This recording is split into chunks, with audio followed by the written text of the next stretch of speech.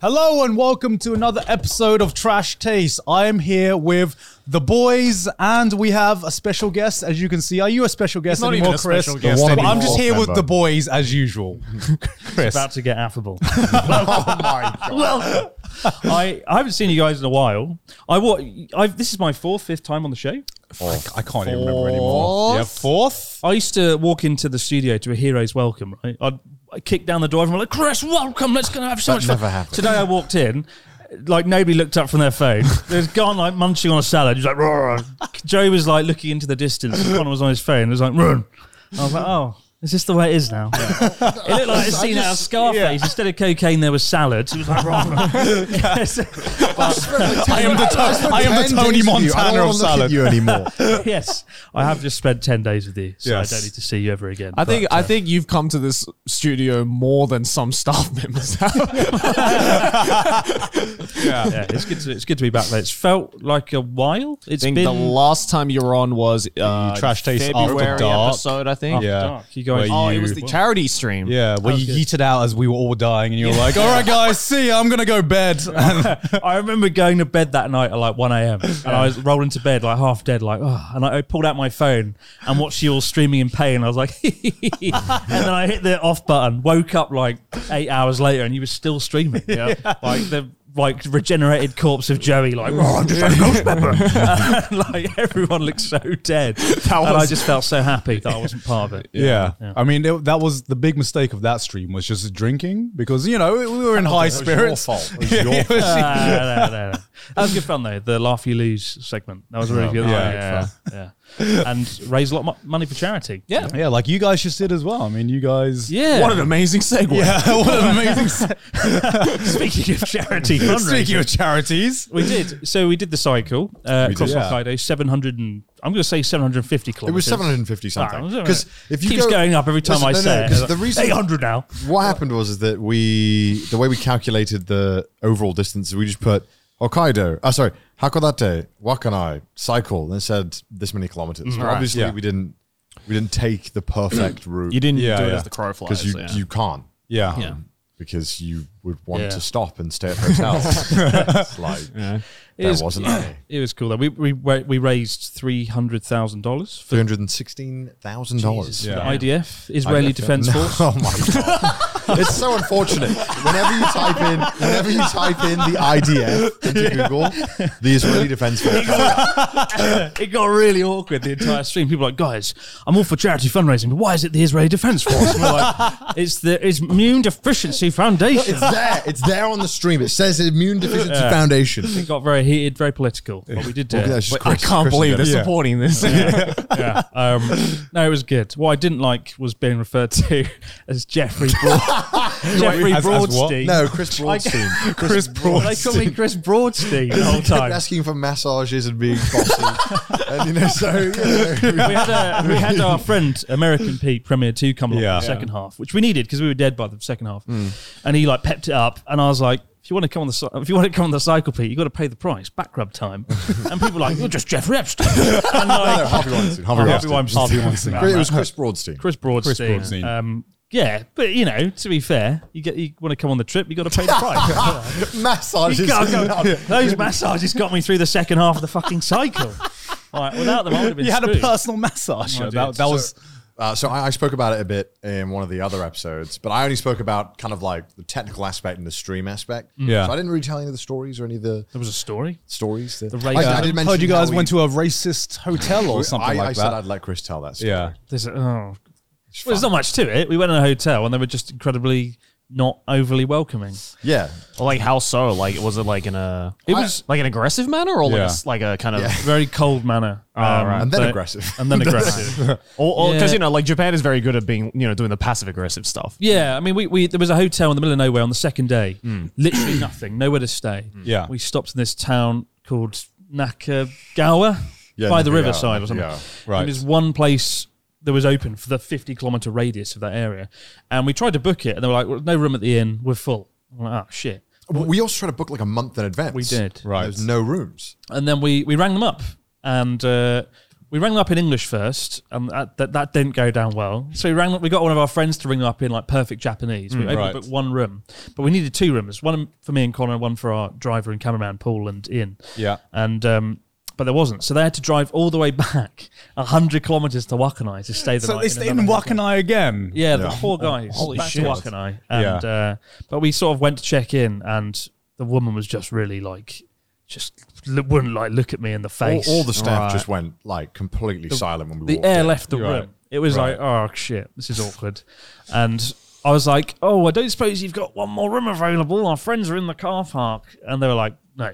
I was like, well, they're going to have to drive all back to Wakanai. Oh, it's all right, Palava. And they were like, it was just like, oh, this is so awkward. And like, so we got our room keys. We were like, oh, arigatou gozaimasu. And they sort of like walked off and looked like they weren't doing anything. So we're like, okay, let's go to our room. It was just like 10, 15 seconds of them just like not saying anything. Yeah. And they gave us the key. So we started walking off to our room, and then the door opened, and the woman came running out. She was like, rah, rah, you've got to pay for your room now, rah. And we were like, what? Oh my God, Jesus.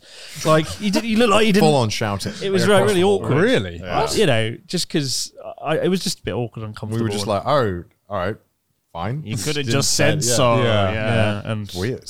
yeah, but that was the only real bad bit. And then we did try and get into a restaurant in Wakanai, which you guys have been to, right? We've Very been to Wakanai. destitute, remote city. Was it The McDonald's? city is McDonald's a was strong word. good, yeah. McDonald's always the G, man. Never lets you in. Ronald's like, I got you, man. Honestly, I remember when we went to McDonald's in Wakanai, that place was banging. Out of Half like, the town. it was like kicking off. Like half the town was there. I swear to God. McDonald's is always full. I swear, twice I've been there now, and it's been always full. And there's like always people taking photos of the Ronald McDonald out the front on the bench. Yeah. He's the Yeah. most northern Ronald McDonald in Japan. Yeah. Donald McDonald. Donald sorry. McDonald, yeah. Yeah. He's called Donald McDonald in Japan because they realised Ronaldo McDonaldo is too difficult for tongue twister in Japanese. So Yeah. I love the way it's like, oh, just call it Donald McDonald then.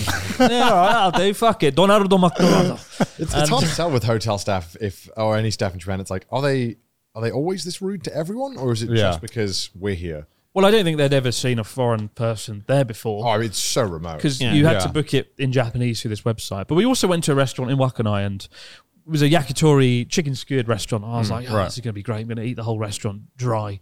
Walked in, and the guy was like, no, get out. And we're like, oh. Really? Yeah, he was like, hi, tickle there. Like, don't fucking come in. It didn't even ask us, there was like how empty many tables, teams, and it looked like it was. I was like, is it open? Yeah, it's open for another 5 hours. Yeah. And yeah. Holy shit. Just say, don't fucking come in. Oh, Jesus. Yeah. So those first 2 days, it was just like, oh, let's enjoy racism. But then after that, it got better. And Tomokomai, everyone was so nice. That was really weird. Yeah, there was a lot of, everyone was kind after that. It's just that part of Japan. And maybe they're not racist, they're just very shy and uncomfortable. Well, I think it's also because, like, for one, obviously not a lot of foreigners go up there. Like, I feel there's like a hard line in Hokkaido where you go anywhere north of there, and it's just immediately like foreigners don't come here. Yeah. Asahikawa. But as we got to Asahikawa and south, everyone was very nice. Yeah, we because they're probably more used to foreigners. Yeah. We had lots of stream snipers, like 3 or 4. Yeah, we had three stream snipers total. In Asahikawa. No, did we across the have whole journey. Oh, okay. One we missed. Yes. Yeah, we cycled off just as this girl arrived, and she had to deal with our team in the car who were there. And they Not really bad. Yeah. So she was like, "Oh, I just missed them. I can't go to the next stop either." Oh. We ran into a guy, I think he was from the Czech Republic there, and he was walking from Wakanai to Kagoshima, doing your road trip in reverse, and walking it over a 4-month period. Yeah. And he was in Hakodate. we were just cycling to Hakodate, and I saw what I thought was our cameraman Paul up ahead, and I was like, and he sort of waved me over, and I was like, that's not Paul at all. And he's just a really nice guy, and he's like, I've got plums for you. Yeah, we just ate plums. Excellent. And he just whipped out some plums, ate the plums, but he's walking for 4 months. Jesus. Holy fuck. And he just started his journey? Yeah, he was 2 weeks in, I think. Yeah. Yeah, he started in the very, very top of Wakanai. Wakanai. I don't know. Going all the way to Kagoshima. Jesus. Far out. Yeah, it's like Homer's Odyssey. It's like Weird. insane. The guy tweeted at me on Twitter Yeah. a few days before saying, "Oh, I might bump into you in Hakodate. I'm walking from the top to bottom." I'm like, this guy's lying. No one does that. I'm like, that's absurd. No one is doing That's that. literally like Forrest Gump. Yeah, I think that's what Forrest Gump did. I don't know, it just seemed weird. And it didn't make sense to me. So I was like, oh, whatever. But then, yeah. And it's like, you're not even doing it for content? What's wrong with you? You're just doing it for fun? When I saw that a guy had stopped him ahead of me, I was like, oh, it must be that dude. Because like we're in Hakodate, where he said, and it didn't look like any of our cameramen or staff. Yeah. So I was like, that's weird. And so slowly as it gets closer, I see the giant backpack. I'm like, oh my God, it's him. Yeah, it's real. Jesus Christ. What a legend, though. Some of those roads I would not want to walk on. Yeah. They're just trucks. It's just all trucks. I mean, another girl called Melissa. Yeah, Melissa. I came out of like a Bickery Donkey restaurant, and everyone was like talking to her and getting free crisps and stuff. Yeah, she brought us like a bunch of drinks and crisps and a really heartfelt note. It was really, really great, really nice. We had really positive people. Yeah. That's good. Aside from just the few people at the beginning of the journey. Pretty much. But it was tough though, and like I only nearly killed Connor once. Yeah, we only had one major argument one time. I heard you guys had a full-on domestic about when to wake up, right? It was a shame the cameras weren't rolling, because that would have been a great like coming up section. Although we have to World Star have to bleep the C word like 4 times. But in our defence, so this was the middle of the trip in Sapporo, like just past the halfway point. Yeah, and we'd done what was optimistically billed as the easy day, but it was like the most difficult day. It was only like 60 kilometres to Sapporo. It was like, we'll get there before lunchtime, it'll be brilliant. But then we hit 30 kilometre headwinds, and Google was like, take a detour with extra 20 kilometres. And we didn't really look where we were going. It all went to shit. It was the day where Google fucked us up the most. Google fucked us. And we got to Sapporo, and I was just wrecked. I was like, I don't know how I'm going to be able to carry on this. Yeah. And it was like, right, we've got 3 more days, and they're the hard days. And I was like, fuck's sake. It was like 100 kilometres, 164 kilometres. Oh it was a lot. And then I think we had an argument about when to wake up. And it got heated. But then we were like, very quickly, we were like, all right, cool. Connor was like, we worked out that at the current rate, we'd have to wake up at like 4 o'clock in the morning. Last day we'd have to wake up I wouldn't get up at 4 a.m. for my own funeral. I wouldn't get up at 4 a.m. for anything. Especially like 4 hours sleep, then cycling 150 kilometres. Yeah. Just mental. Some days we were really slow. Yeah. And some days we were really fast. It just depended on the wind. The mood, the wind. And how much good road we were on. Yeah. The road made even if it just had was a little bumpy, it would just slow you down so much. When you had like a good paved road, you could just get so much more distance done so fast. Yeah. I don't know. It's weird. But I noticed that I started off really strong, started getting worse and worse, and Chris definitely got better, I think. It turned out my seat was too low the first 4 days. I could barely stand up. I was like the fucking Hobbit that the first few days I was like hobbling along like, I'm never walking again. But then after I raised my seat, I was like, oh, this is really easy. This is how it's meant to be done. Normally when you pedal, right, your feet go like this, right? But Chris's were going like this. Like a wingspan. Everyone in my chat was wondering what the fuck, and I was wondering like, what are you doing? My legs were fine on the second half, but I got really bad back pain from like leaning forward. And that got really bad. I had to take some painkillers to get through, but. Yeah, the sad thing is though, not even the massages could cover for that. Not even the Jeffrey Broadstein massages could see me through.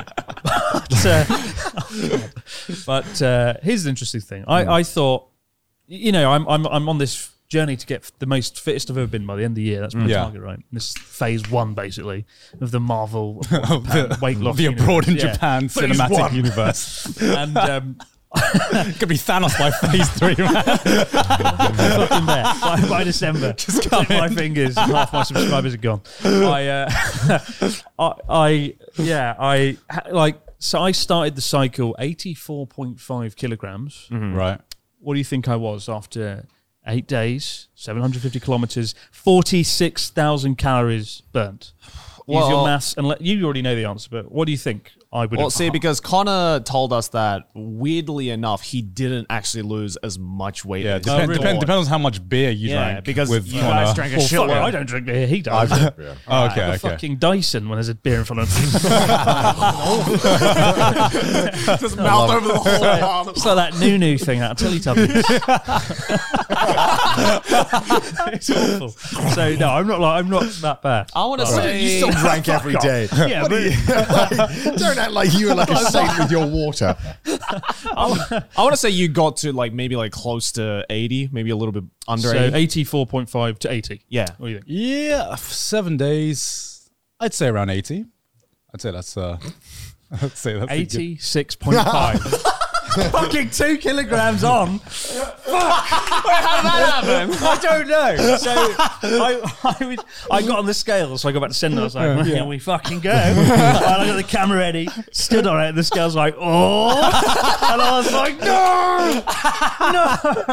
If not this, then nothing. Is it probably muscle? Yeah, is it muscle So weight? at first I thought, it's because I was eating a lot every day. I did eat a lot, didn't I? Like, and I mean a lot because you have to stay ahead of the sort of calorie deficit when you're cycling because your fucking stomach's like a furnace when you're cycling for 8 hours. Yeah. You put food in, you're like hungry minutes later. Yeah. And so I was eating so much, it's like a preemptive strike on hunger. I was like, I'll fucking take you on hunger. Yeah. And you have to do this thing called carb loading the night before where you eat like a mountain of carbs. I think it's like 2 days before, right? I think it's 2 days. Yeah, well, we did it every day, so it's sort of Okay. So I carb loaded. We'll call it carb loading.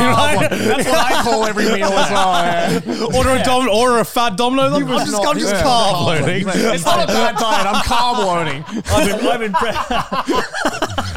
He was not carb loading. He was just eating. You weren't carb loading. You were just loading on carbs. I've been prepping for this cycle my whole life.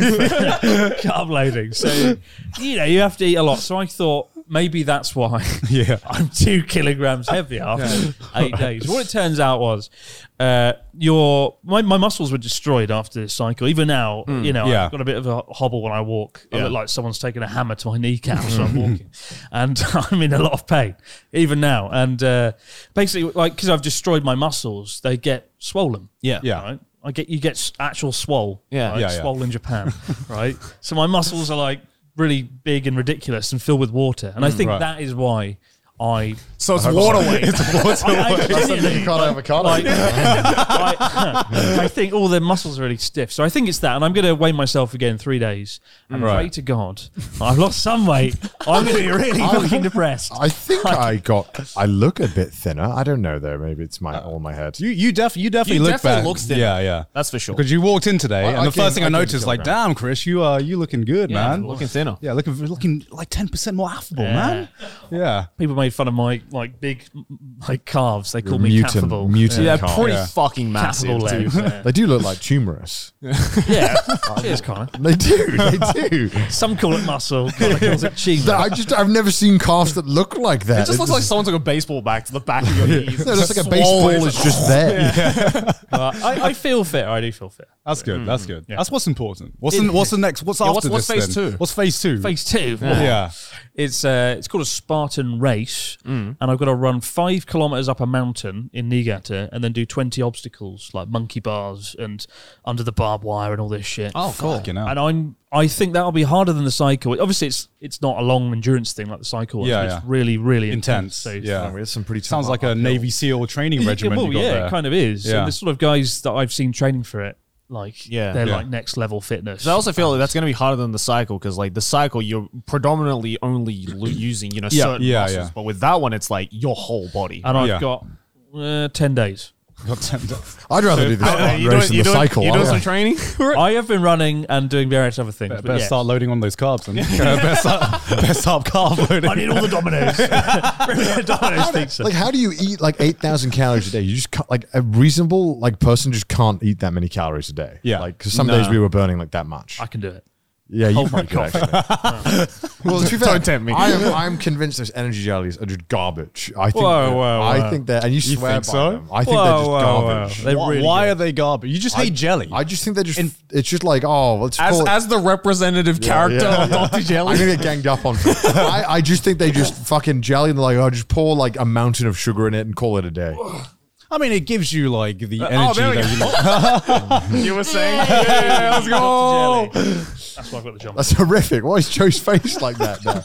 What is that? I love it. Oh my god. There you go. Dr. Jelly. I'm still waiting for my shirt and pants. You've nothing.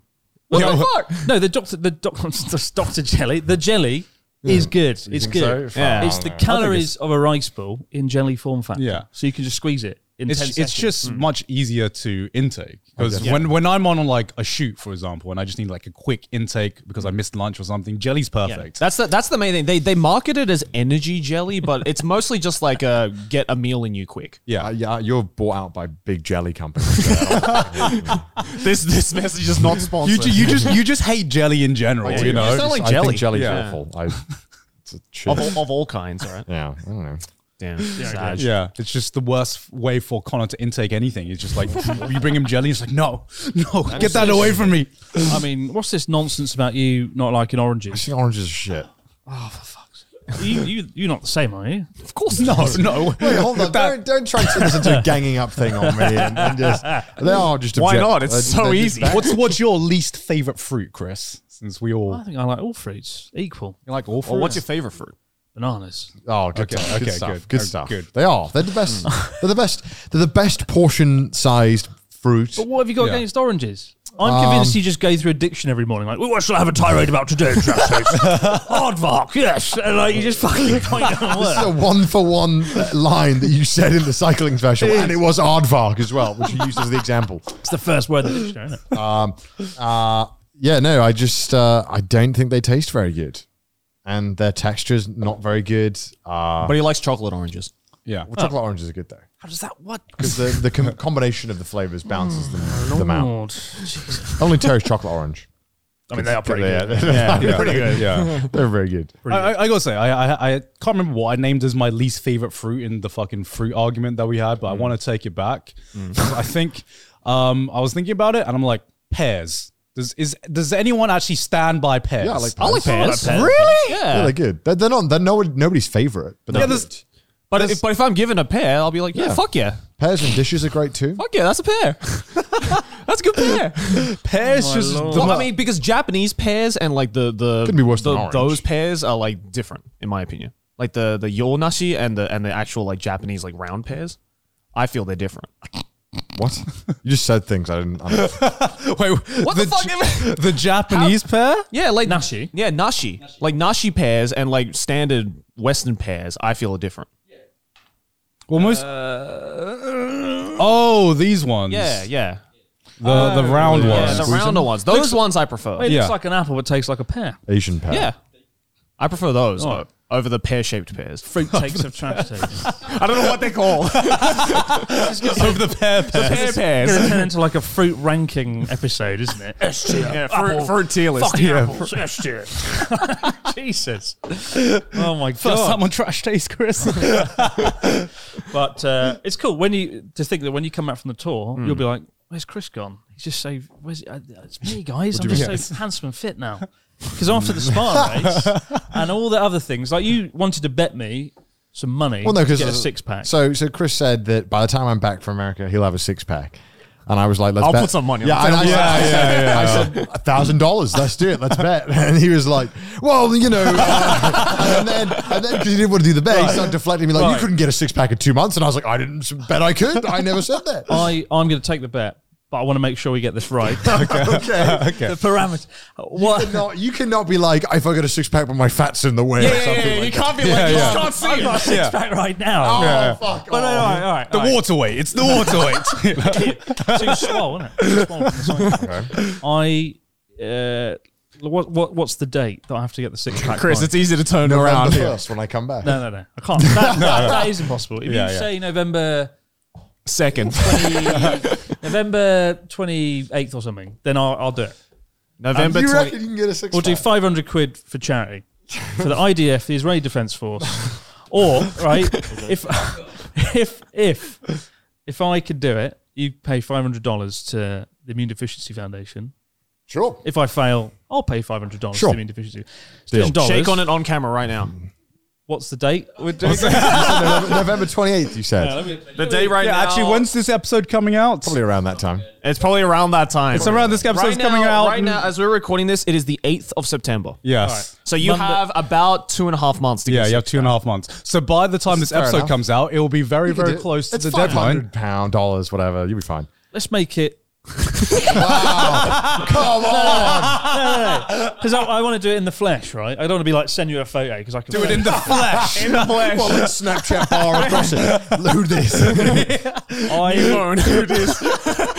What about, I think I'm in Tokyo November 29th, Tuesday 29th. Sure. Yeah? Okay, so you have about two and a half months. About 3 months. Basically 3 months. Yeah, 3 months. That's not 3 months. That's Yeah, basically, yeah. It's 2 months and like 2/3. Yeah, 2 months and like 3 weeks. Basically, Three shake on months. it. 3 months. But what does the Oh six-pack my have to look God. like? Yeah. Like a six-pack. Like, how deep does it need to be? It has to be. Deep six-pack. You have to be able to distinguish the muscles. Yeah. If we can of the clearly six-pack. see 6 things, Yeah. then that's a Yeah. 6-pack. Yeah. Easy. Okay. All right, there we go. There it is. There we go. Win-win. Easy. Either way, it's a win for IDF. So. Thing is, though, I have no choice. I have to get a six-pack by I don't have to. Because phase 3 of the fucking silly, ridiculous weight loss challenge is doing chess boxing match for Ludwig in Los Angeles. Oh, yeah. That's where you are, Thanos, you know? So I'm doing this chess box match thing. Yeah. Which I'm still trying to wrap my head around. You have a round of chess in the boxing ring. Yes. For 2 minutes. Yep. Yeah. And then they take then you- the chess board away, and you're like, right then, let's fucking go Rocky Balboa. Yeah. And then 2 fucking minutes beat the shit out of each other. Then Yeah. back Yeah. to chess. Then back to chess. And then it's either whoever gets a KO first or whoever Or gets gets a checkmate first. Yeah. I'm worried I'm going to travel all the way to Los Angeles and get checkmate in like 3 moves. And I'm going to walk in the ring like really smug, like, let's fucking go. Not getting knocked out in the first round. You're more afraid. 6-pack, just like swole as shit, and he's like, how does the rook move? What's a castle? How do I castle? So in my defense, I can play chess, probably to an intermediate level. I don't know how I compare to you guys. Who's the best? You're the best, right, Garm? I guess, mean, yeah. in terms of chess Okay. competition, yeah. From like public track record, yes. You're the I'm the best. best currently. Who's the worst? Probably me. Probably Joey. What level are you? Well, I learned how to play What's your chess rating? from the chess Yeah, tournament. what's your chess.com I rating? never even touched a chessboard before. I only started chess.com like a month ago. What's so your it's rating? What's your rating on it? brilliant. How do you find out your rating? Your number. There's a number next to your username. You go on your profile picture, and if you've been playing chess, you should have a number next to it. But if I've only been playing a month, will it still... That's yeah. It does it like Even immediately. after like one match, it'll tell you the number. Yeah. Because you start off with a number. Check out Okay. your stats. You are Is that good? Wait, what is he on? okay. Why are you laughing so much? What's he on? He's on 400. Is that good? That was Joey's rating when he stopped playing. Yeah, that was my rating when I stopped playing. Yeah. To be fair, I still came Hold on, third. hold on. As your opponent, do you know if he's been training a lot for the boxing? I don't know that, no. Oh, what if he's been training like a madman? Yeah. Well, let's hope not. Let's hope not. But What if there's just one guy who's just been putting all of his training into like the chess Well, and none into like the boxing? Just run away. Yeah, just run away, right? away. That's a legitimate strategy. Yeah, Right. I almost wish it was just a pure boxing match in some respect because it could just focus on that one thing. What? But to Yeah. have to focus Yeah. on 2, sort of one mentally challenging thing, one physically Well, I challenging. think that's the whole point of one makes Yes, chess I know Yeah. that's the boxing point of the interesting. chess boxing. I do wonder where the event will lean more. Is it more for the comical aspect of it, or is it more for the serious like boxing sport? Ludwig has instructed us to take it very seriously. Yes. It's not like a joke. I don't think it's as serious as the... What's the one... Crazy Clash. Yeah, I don't Yeah, know if it's as mentally serious as that. That was sanctioned by the boxing federation or whatever. Well, as this well. is sanctioned by the Chess Boxing Federation. Oh, is there a chess boxing? There's a federation? chess boxing I know federation. it's the boxing Apparently. federation. But it's still very serious and stuff. I'm taking it deadly seriously, and I have been training a little bit with boxing, but I need to ramp that up soon. The Yeah. main thing is, before you even start boxing, I need to just get fit because Yeah. it just takes it out of you when you're punching and you know. Yeah, I Yeah. did like one boxing class and my body was ruined. Yeah. And so by doing the cycle and the Spartan race and a few other things, I'm sort of building up to it as well. Yeah. But yeah, my aim this year, I got a really bad health report in the middle of this year. It was right. like, your cholesterol, very bad. And your blood levels, rubbish. And your blood pressure, shit. And it's just like, nothing was good. Yeah, The doctor Not was even like, your kidneys or my your liver. was it my liver was like really bad. And he's like, you must drink a lot. I'm like, not really. I don't drink Define that a lot. Define a lot. Yeah. Didn't you bring us alcohol? It's in the fridge. It's in the fridge. But I don't drink that much, and now someone will probably be a fucking montage me drinking stuff everywhere. But like, I don't drink. I don't drink that much. And I was like, I got a perfect score on my level. Oh, fuck a deedle do, Mr. Actually, we haven't had our health examination this month. I haven't had mine this. Yeah, because we were going on tour and we were just like, let's delay it. Let's see if we can delay it. And they said yes. Mostly because like our health exam was meant to be just after we came back from America, and I think we just like we just didn't want to see it. To the hospital at that time, we'd be like, you're dead. But now it's instead it's when we come back from America. So I guess we pushed it back to your health report's gonna be an atrocity. Oh yeah. Like, it is. You fought in a war recently. Like, what's happened to your spleen? Have you been carb loading? You have carb loaded too much. Like, it's gonna be. Is that what the doctor told you? Do you enjoy carb loading? Are you Weinstein? I see you're a cyclist. Oh my god. Today's episode is sponsored by Honey, the easy way to save when shopping on your iPhone or computer. Guys, how do you feel about shopping online? Love it. Can't stop with doing it. Do it all the time. I mean, do you even go to physical stores anymore? Never. No, not really. But considering how often that is, how many times do you actually have a promo code ready to go at the checkout? Literally never. Never. Well, thanks to Honey, manually searching for coupon codes is a thing of the past. Oh my god. We are reaching the future, ladies and gentlemen. Honey is the free shopping tool that scours the internet for promo codes and applies the best ones it finds to your cart. Connor, what did you save money on with Honey? I used Honey to save about $15 on some brand new lenses we bought. Well, guess what, guys? Honey doesn't just work on desktop, it works on your iPhone too. Just activate it on Safari on your phone and boom, you can save on the go. If you don't already have Honey, you could be straight out missing out on free savings, guys. Missing out. And by getting it, you're not just doing yourself a favor, but you're helping us out too. So get Honey for free by going to joinhoney.com/trashtaste. That's joinhoney.com/trashtaste. Links in the description below. Back to the episode. You know, this year for some reason I just lost a lot of motivation. Sometime around April, a few things went wrong. After the Ken Watanabe thing came out, the documentary, I was very happy on a high. Yeah. And then the earthquake came and knocked down the studio, and I was like, shit. And then I went on journey across Japan, which is a fucking nightmare to shoot. Yeah. And I ruptured my eardrums and got heat stroke every single day. You ruptured your eardrum? Yeah, Which was so I did hilarious. some water sports, and I came off this like speedboat, smashed okay. into the water like that. Yeah. And it just blew a hole through my eardrum. It was amazing because we didn't. Yeah, sure it I was. wish I had filmed my POV of it because it was Chris and Ryotaro on the back of this boat. Natsuki. Oh no, it was Natsuki. Sorry, it was Chris and Natsuki on the back of the speedboat. Yeah. This thing was probably like the centrifugal force was probably like it's going at like. That's what they use in NASA to like launch people into fucking space. Yeah, it was So like they're ready for the I reckon G-force. you were going at like at least 60, 70. The problem was, kilometers. Natsuki and I, we did this competition where it was one of these things we hold on to the back of a rubber ring as it's being tugged around. Yeah. And Natsuki and I were up against Joey and Ryotaro. And we weren't doing very well, but we were like, we're going to nail this one, Natsuki. Yeah.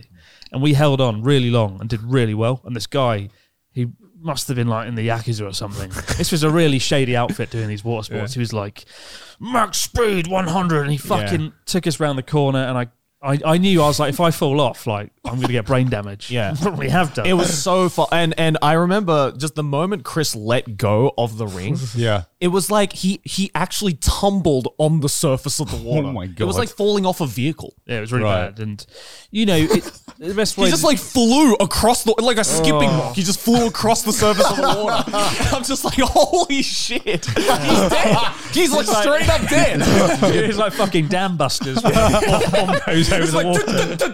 Did you capture it in 4K? I think we did. Good stuff. Well, it doesn't really do it justice, though. The pain was it's like imagine getting like a screwdriver and ramming it down your ear. Yeah. It's like Right. that, and then the pain was unimaginable, Yeah. and I had to like not pass out in the water because I was like, "Oh." But then we took Chris to go see an ear and eye specialist because there was one in Ishigaki that just happened to speak English as well. And we're like, great, let's go to that. Right. And I remember because I was sitting there doing the translation thing, right?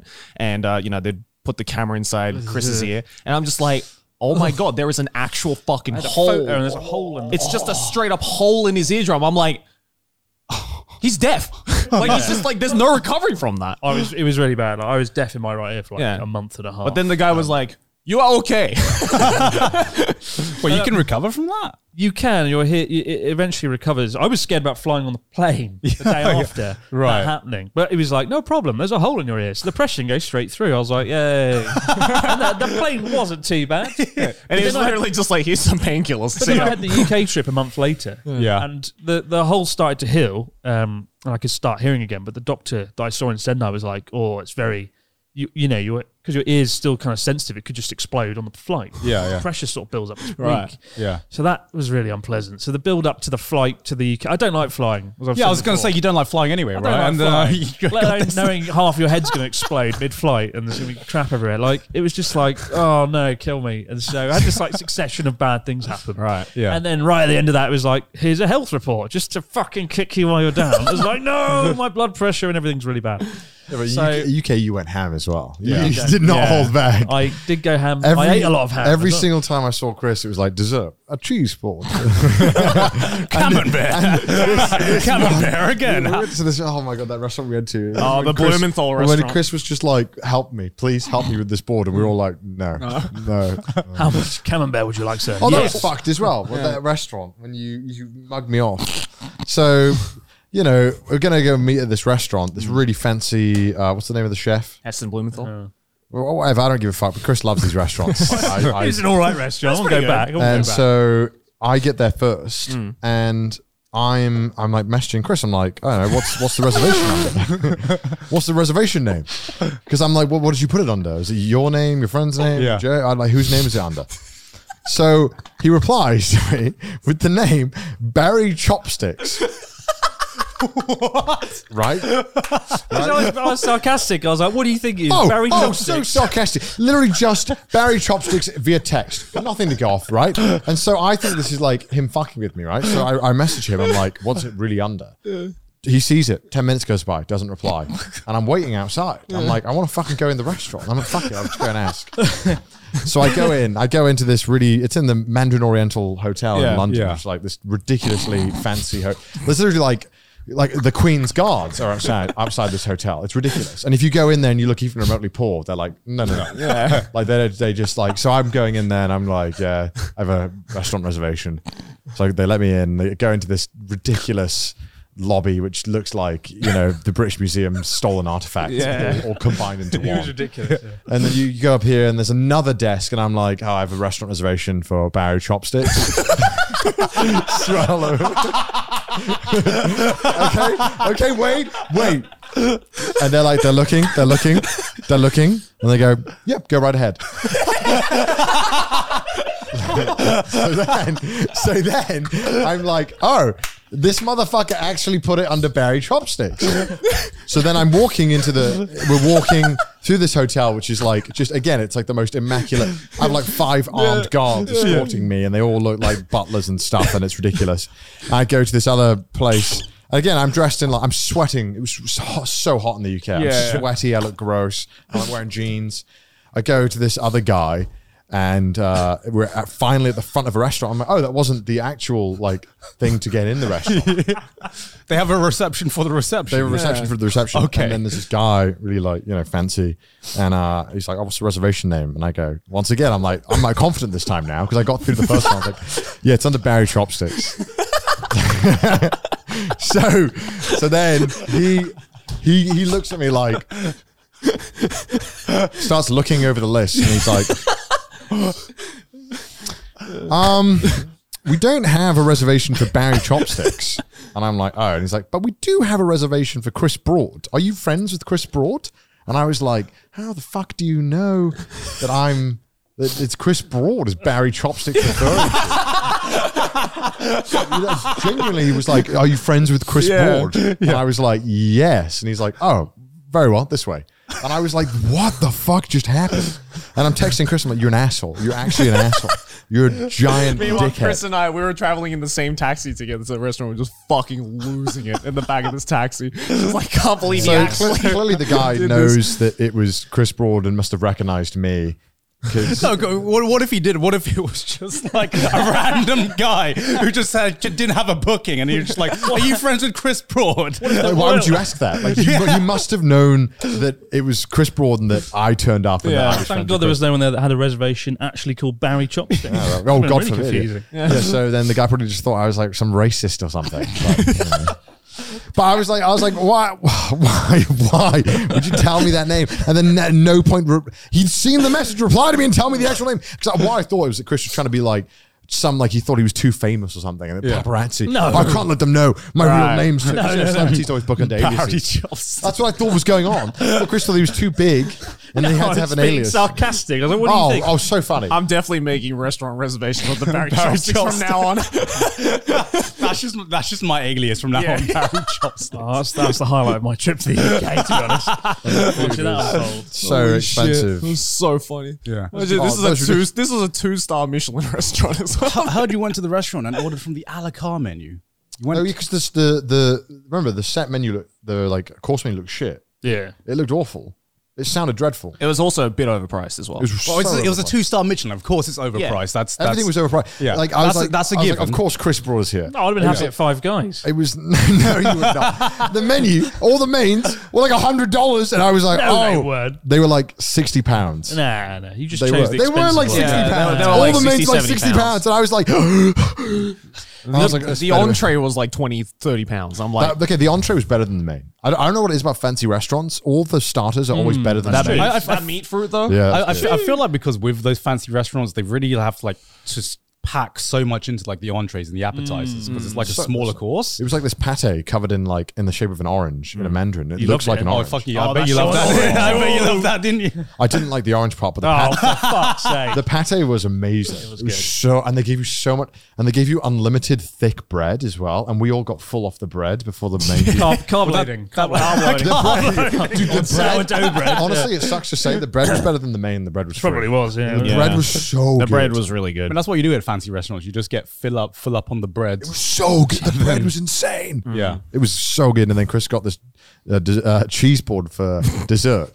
And he got it like every single time we went out, a cheese board. But this cheese board was ridiculous. It was massive, and Chris was full. And then he's just looking at us. It's like 7 different types of cheese on this cheese board. It's like, what's the Matilda guy called again? Brucey. Brucey. You know Matilda when he's like shoving the chocolate cake in his mouth.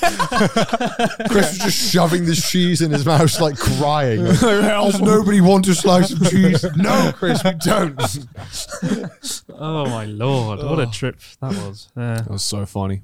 You're the first person I've met who actually orders cheese for desserts. For desserts, yeah. Because I've like cheese is just like it's like to me ordering cheese as dessert for dessert is like ordering another main. It's like it's so filling. It's so filling by itself. Like sometimes cheese to share is good for a dessert. Yeah. But I don't want a whole cheese board. I don't want a whole cheese board to myself. Chris is like, why am I gaining weight? By the way, for dessert, I'll have 5,000 calories of cheese. 5 kilograms of camembert. That was good though. Like, I had a really good time in the UK though. I fucking bet you did. It was good. It was really good to be back. And I think one reason that I put on weight and wasn't very happy was because cheese boards. Cheese boards were one part of it, but just not going home for 3 years or whatever it was. You seemed like, people mentioned this during our live show. We did. Everyone was like, Chris seems actually happy. He likes life now. Yeah, people were like, Chris is really energetic and happy about being in the UK. I mean, the first half of this year, I was not myself really. I wasn't really happy. And, I think just not going home, seeing family for all that time does that. And Japan is great, but it can weigh you down, and there's lots of things that can bug you, and you need to leave the country once every year or twice a year, if preferable. Yeah. So, and I didn't do that for 3 years. I didn't see my family, and I think there was a lot of mounting anxiety and pressure about that. Yeah, and that's why I ate all the cheese. It's not because I drown the anxiety with cheese. That's the main reason I ate all the cheese. It's the only reason. That was the reason. I would normally do that. Yeah. Did you notice anything different about the UK this time that you went back? Nothing works. So nothing works. Everyone's on strike constantly now. Well, the day we went to this luxurious restaurant with Barry Chopstick. Like the fucking trains weren't working. Yeah. Jerry and I had to like battle our way through London on a bus, catch a bunch which of buses. Why I was really angry. And Connor was like, "What was the name under?" I was like, "What do you think it's under?" Barry Chopsticks. And every time I went to London, there was a strike of some sort. Yeah. I'm all for strikes, just not when I'm there. Do it. Well, the workers are like, guys, Chris is coming into town. We should probably wait a bit. I went into London maybe 3 times, and I was very unlucky every time was the time I was going in. I've had such bad experiences with cab drivers, with like Uber drivers and stuff in London, that I actually got a black cab one time. Oh, right. It's a London official cab. Like an official London cab. And I was like, can you take me here? And I was like, he's like, yeah. I was like, do you know like where that is? And he looked at me, he's like, what? It's like, you know, I'm a London cab driver, right? Of course I know what that is. And then I was like, all right, okay, all right. Obviously he knew it. I was just like, all right, sorry, mate. I was just making sure because I thought it may be a little specific. That's how you know you're too used to Japanese cab drivers. Because Japanese because they never know where you're going. Well, that's why like London, like there was like this big strike with like London black cab drivers when Uber first got launched, because you have to go through like a rigorous set of qualifications to get like your black cab license. You have to know the streets, know London in and out, and then up comes Uber and fucking technology with GPS, and suddenly that knowledge is useless now. Well, not useless, but it's completely unfair to the black cab drivers, to be fair. It sucks though, because it's like, you know, when I lived in London, it was just Uber, but now there's like 4 like giant like what are they, cab rideshare? What are the fucking rideshare companies? What they can't call them a cab company. That's rideshare companies, and they all drove all the prices down. Yeah, of like, because Uber used to be really expensive, about just expensive getting a normal cab. But then Bolt and stuff and all the other companies, it's ridiculously cheap to get a cab now in London with one of these apps. So, you know, it's hard to get people to be like, yeah, we should keep the cabs. But also, I really don't want to pay £50 for a 20-minute journey. I'd rather pay £20. It's hard to, you know, get people on board with it when they're like, I like cheaper cabs. Also, but I feel like part of it is due to the fact that London is such like a heavily tourist country, it's too city. expensive. It's just so and like black cabs are just, I guess, like part of that experience, that vibe. For sure. I mean, that's the only. I can't think of any other reasons they would choose to keep the fucking red phone boxes, because they all smell of piss. Like you go to London, no fucking Londoner goes to take a picture. Well, I realized when one of my friends wanted to take a picture of the red the boxes, like all of them looked really bad, and they were like, is there going to be one that doesn't look bad? I'm like 5% chance that's good, and that's probably in a closed off area, like maybe because I remember with the first time Sydney went to the UK, when she moved here, she was like so excited to see one of the red like phone boxes. She was like, oh my God, it's one of the red phone boxes. Oh my God, get your phone out. We're going to take a picture right now. She fucking bolts in, opens the door, rushes in, picks up the phone box. And then as soon as she does, she just gets hit with this wave of smell. And she's just like... and there's just a picture of just Sydney with the phone box. She go, that's like her first experience. Oh my God. Like in the accurate photo. POV, you've landed in the UK. London's good, but man, when London was really busy, it was miserable. When like the day we went, you just couldn't move around much. Well, it was the Queen's Jubilee. That was crazy. That was crazy. Yeah, but some other days it was really, really busy, and I was just like, oh, this is shit. Did this IRL stream on Connor's channel, obviously, down the Thames, and we stopped at this restaurant. And this guy came over with this really nice like toy doll. What was it? It was a Giorno Giovanna pen, and he tried to give it to you at the Trash Taste London event, right? Right. Yeah. And he's like, oh, I couldn't make it. And what a coincidence. I've just run into you here. Definitely not stream sniping you. Anyway, he gave Connor this toy. Yeah, he trying to make it. And Connor's like, oh, this is the best thing I've ever seen. Thank you very much. Away with you peasants. And the guy was like, oh, he walked off. And then we're still in the stream, and Connor just went, and just broke it there and then. Dropped it on the floor, it snapped in half. Not on purpose. And then the chat was like, oh my God, you're awful. And then the guy just happened to come back. He was like, oh my God, you've broken the present I gave you. really weird situation. In the middle of London on Queen's Jubilee Day, watching Connor break all these Wasn't ideal. How was your like Excel London event where the guy came up on stage? That looked fun. That's one of the harder ones. That was a learning experience. Yeah. I mean, you never know how you're going to act in that kind of situation until that kind of happens, I guess. And I guess we learn a lot about Trash Taste, and we learn a lot about ourselves as well. I was just a deer in the headlights the entire time, you I guess. looked like completely out of it. You were kind of quiet, and you were like, you know, you've got your favourite school teacher you don't want to disappoint, and then they lecture you. That's what it was like. Okay, mate, you've had your fun and games. Now. And it was just like... he was like a guy was like a guidance counselor. You were like, now why did you come up on stage? You were like your favourite teachers just like told you off. Like, oh, okay, I'm sorry, sir, I've let you down. Because like I was prepared to throw hands, but I wanted to like de-escalate the situation before. So I think I just went into like disappointed parent mode, right? Because like before you throw hands, you like, to me, when I hear like the disappointed voice, that hits me harder than if someone's like screaming or shouting at me because like, oh shit, I've done something wrong. Guy, I'm sorry, sir. Words did not mean anything. No, words did not mean anything to that guy. Yeah, but also. We should never have been in a situation where we even had to consider throwing hands. Yeah. But we spoke about that, and the security was terrible until it wasn't. Yeah. They sorted that out real quick. We wasn't exactly the bodyguard. No one threw themselves up there. The next day we had like Gav from SAS. I love there's a clip of you at the one in Los Angeles. What was the event called? Anime Expo, yeah. And you're like walking with like a fucking army of men. You're like, it's like, I used to be able to relate to CWA. Now he's got an army. Private Jeff Bezos army. That shit was crazy though too. It was like seen out of fucking 300 when you walked into that event in the videos. You're like, King Leonidas kicked someone down a hole. Well, I mean, we didn't, we wanted security for that. We didn't say, hey, we want 10. But I think they just kept spawning. They were like, I think what happened was someone was like, we need more people because this is too much. Like, we need more. I think MCM, I think MCM set a standard and everyone saw that, or all the conventions saw that, because all the conventions that we went to referred to that like incident to be like, we don't want a repeat of that. No. How come you don't do conventions?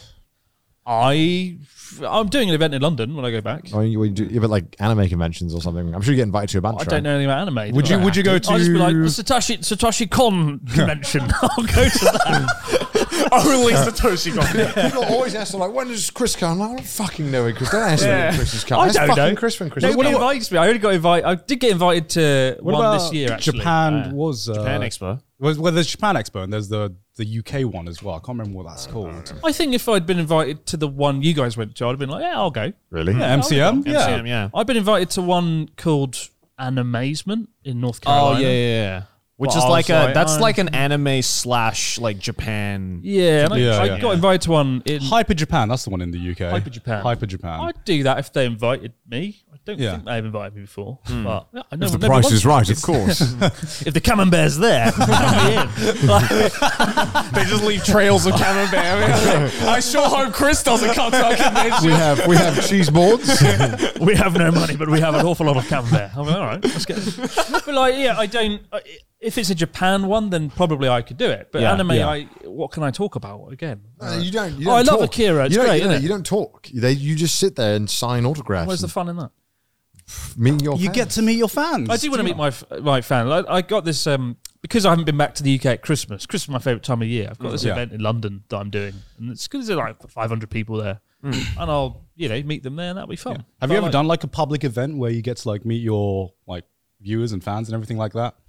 Yeah. Well, you did that first Journey Across Japan one. I did one after Journey Across Japan, and I feel like I did another one that I've forgotten.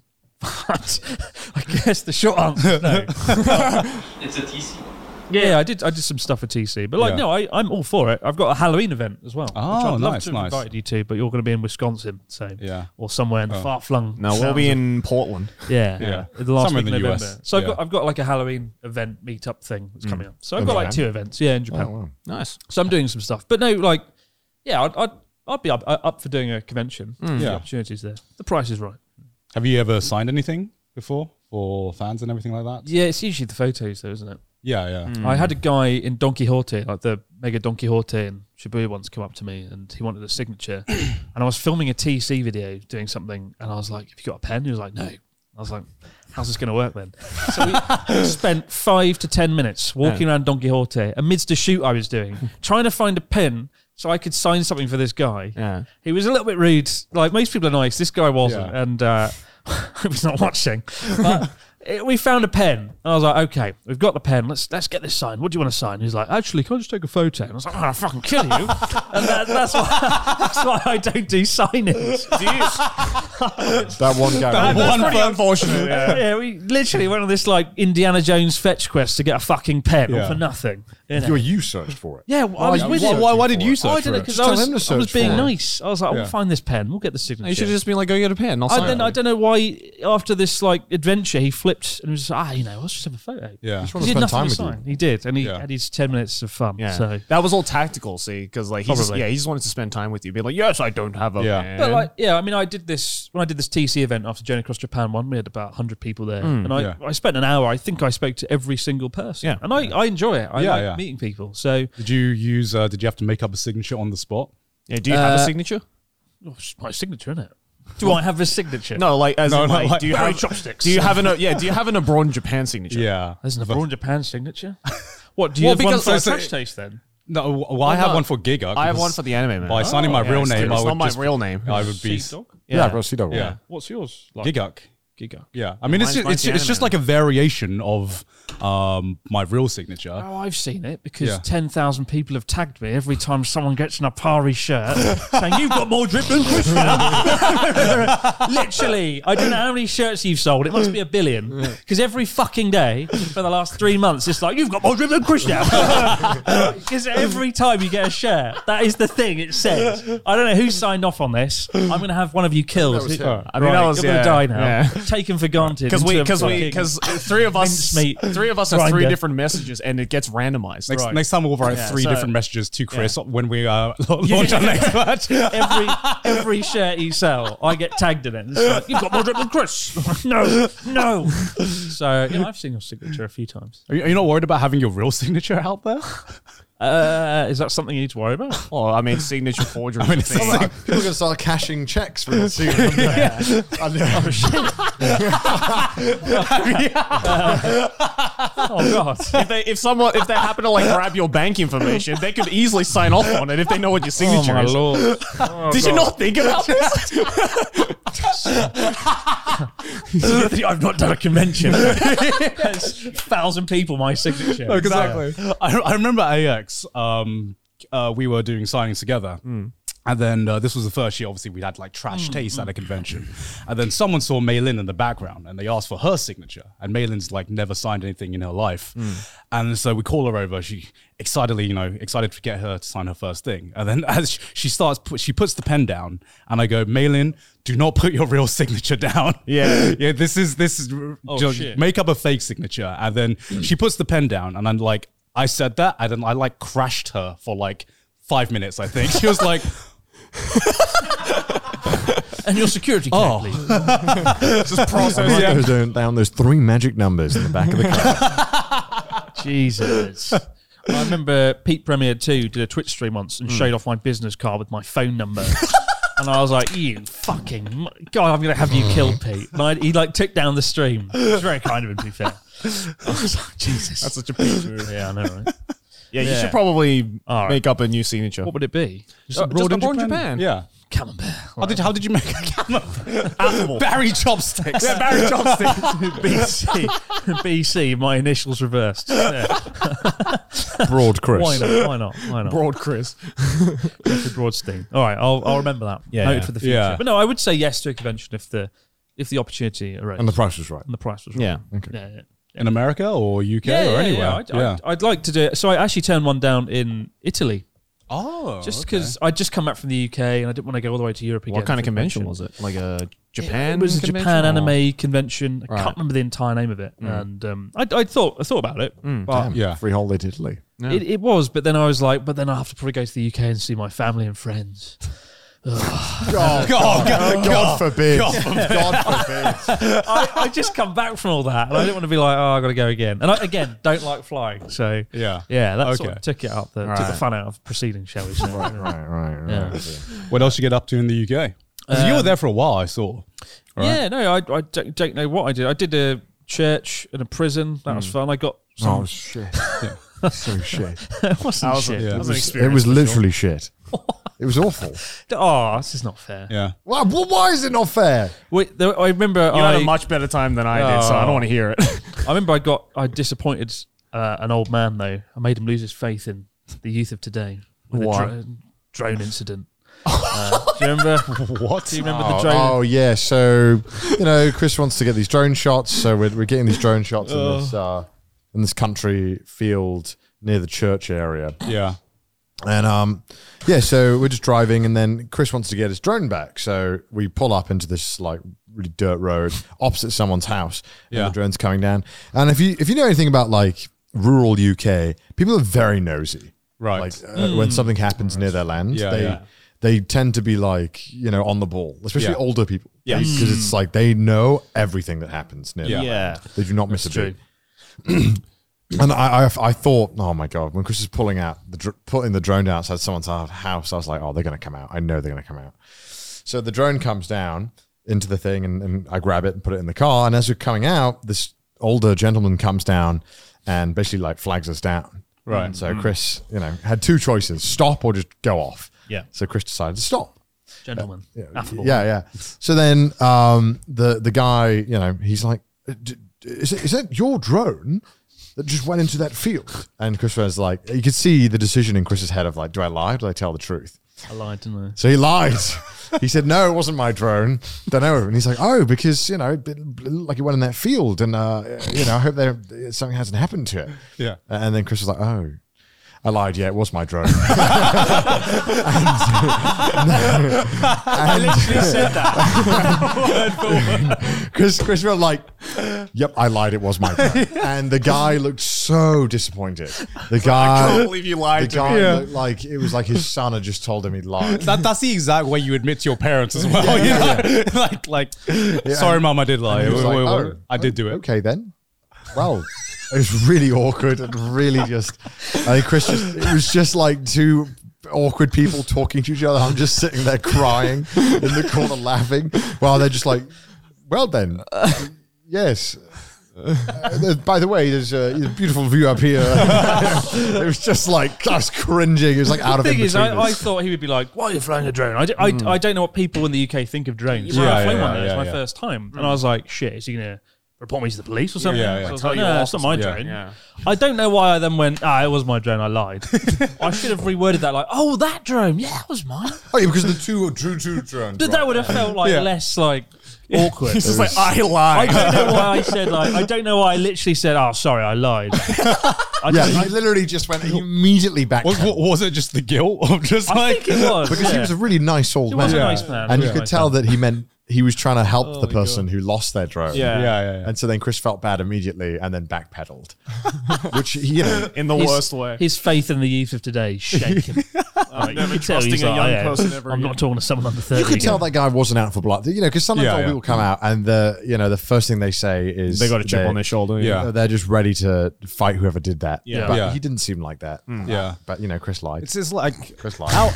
And now he's going to be that kind of guy from the next one. And now that guy's not going to trust people. The moral of the story of this episode of Trash Taste: never lie. Don't lie. Don't lie, guys. Don't. Yeah. Do So it. people ask me that, like, did you actually have a 5-star hotel booked? I did that night, and then Chris dragged me to this shit church. It was awful.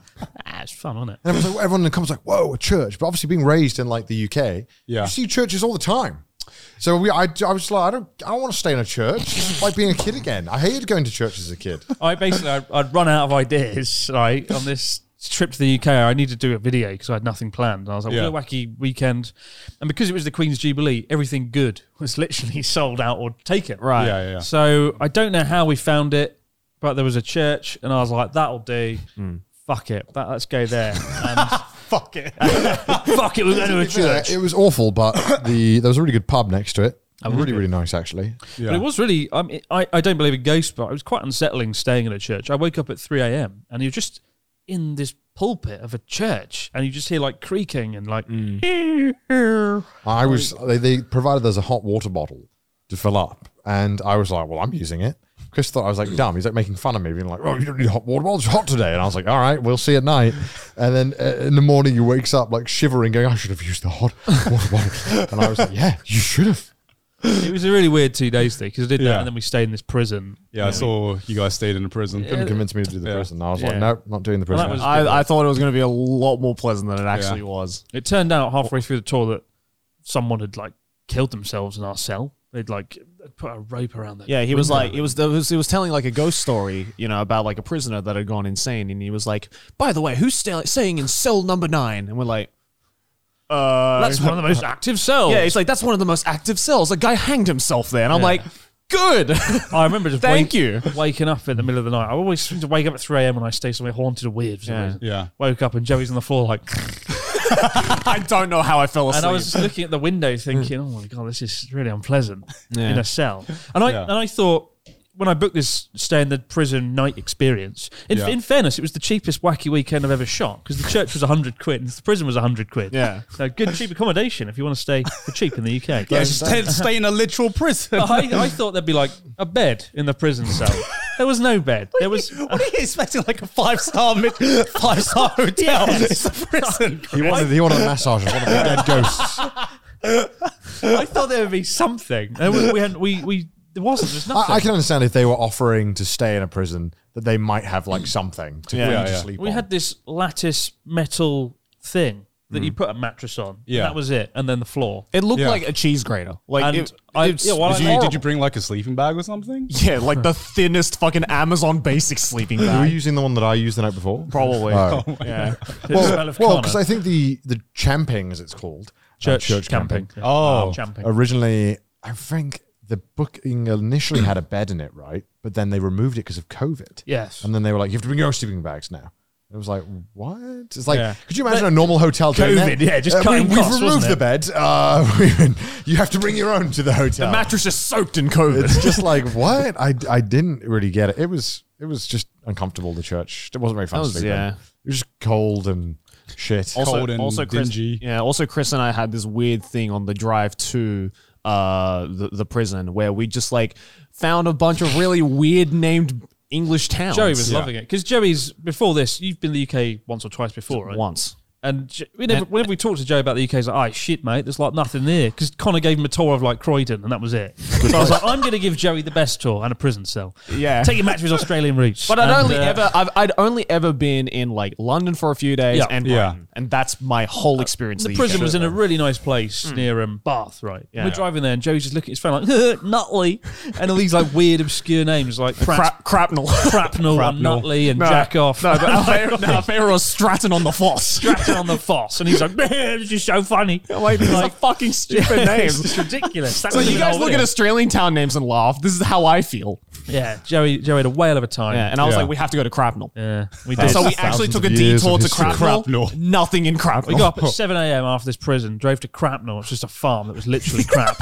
And it was just like... Well, that's why it's called Crapnell, surely, right? Awful. But yeah, that's the UK, isn't it? Yeah. To be fair, though, it was like once we were actually out of London and, in the actual countryside, it was very, very nice. The UK's good. Yeah, I really enjoyed it. What do you think of Stonehenge?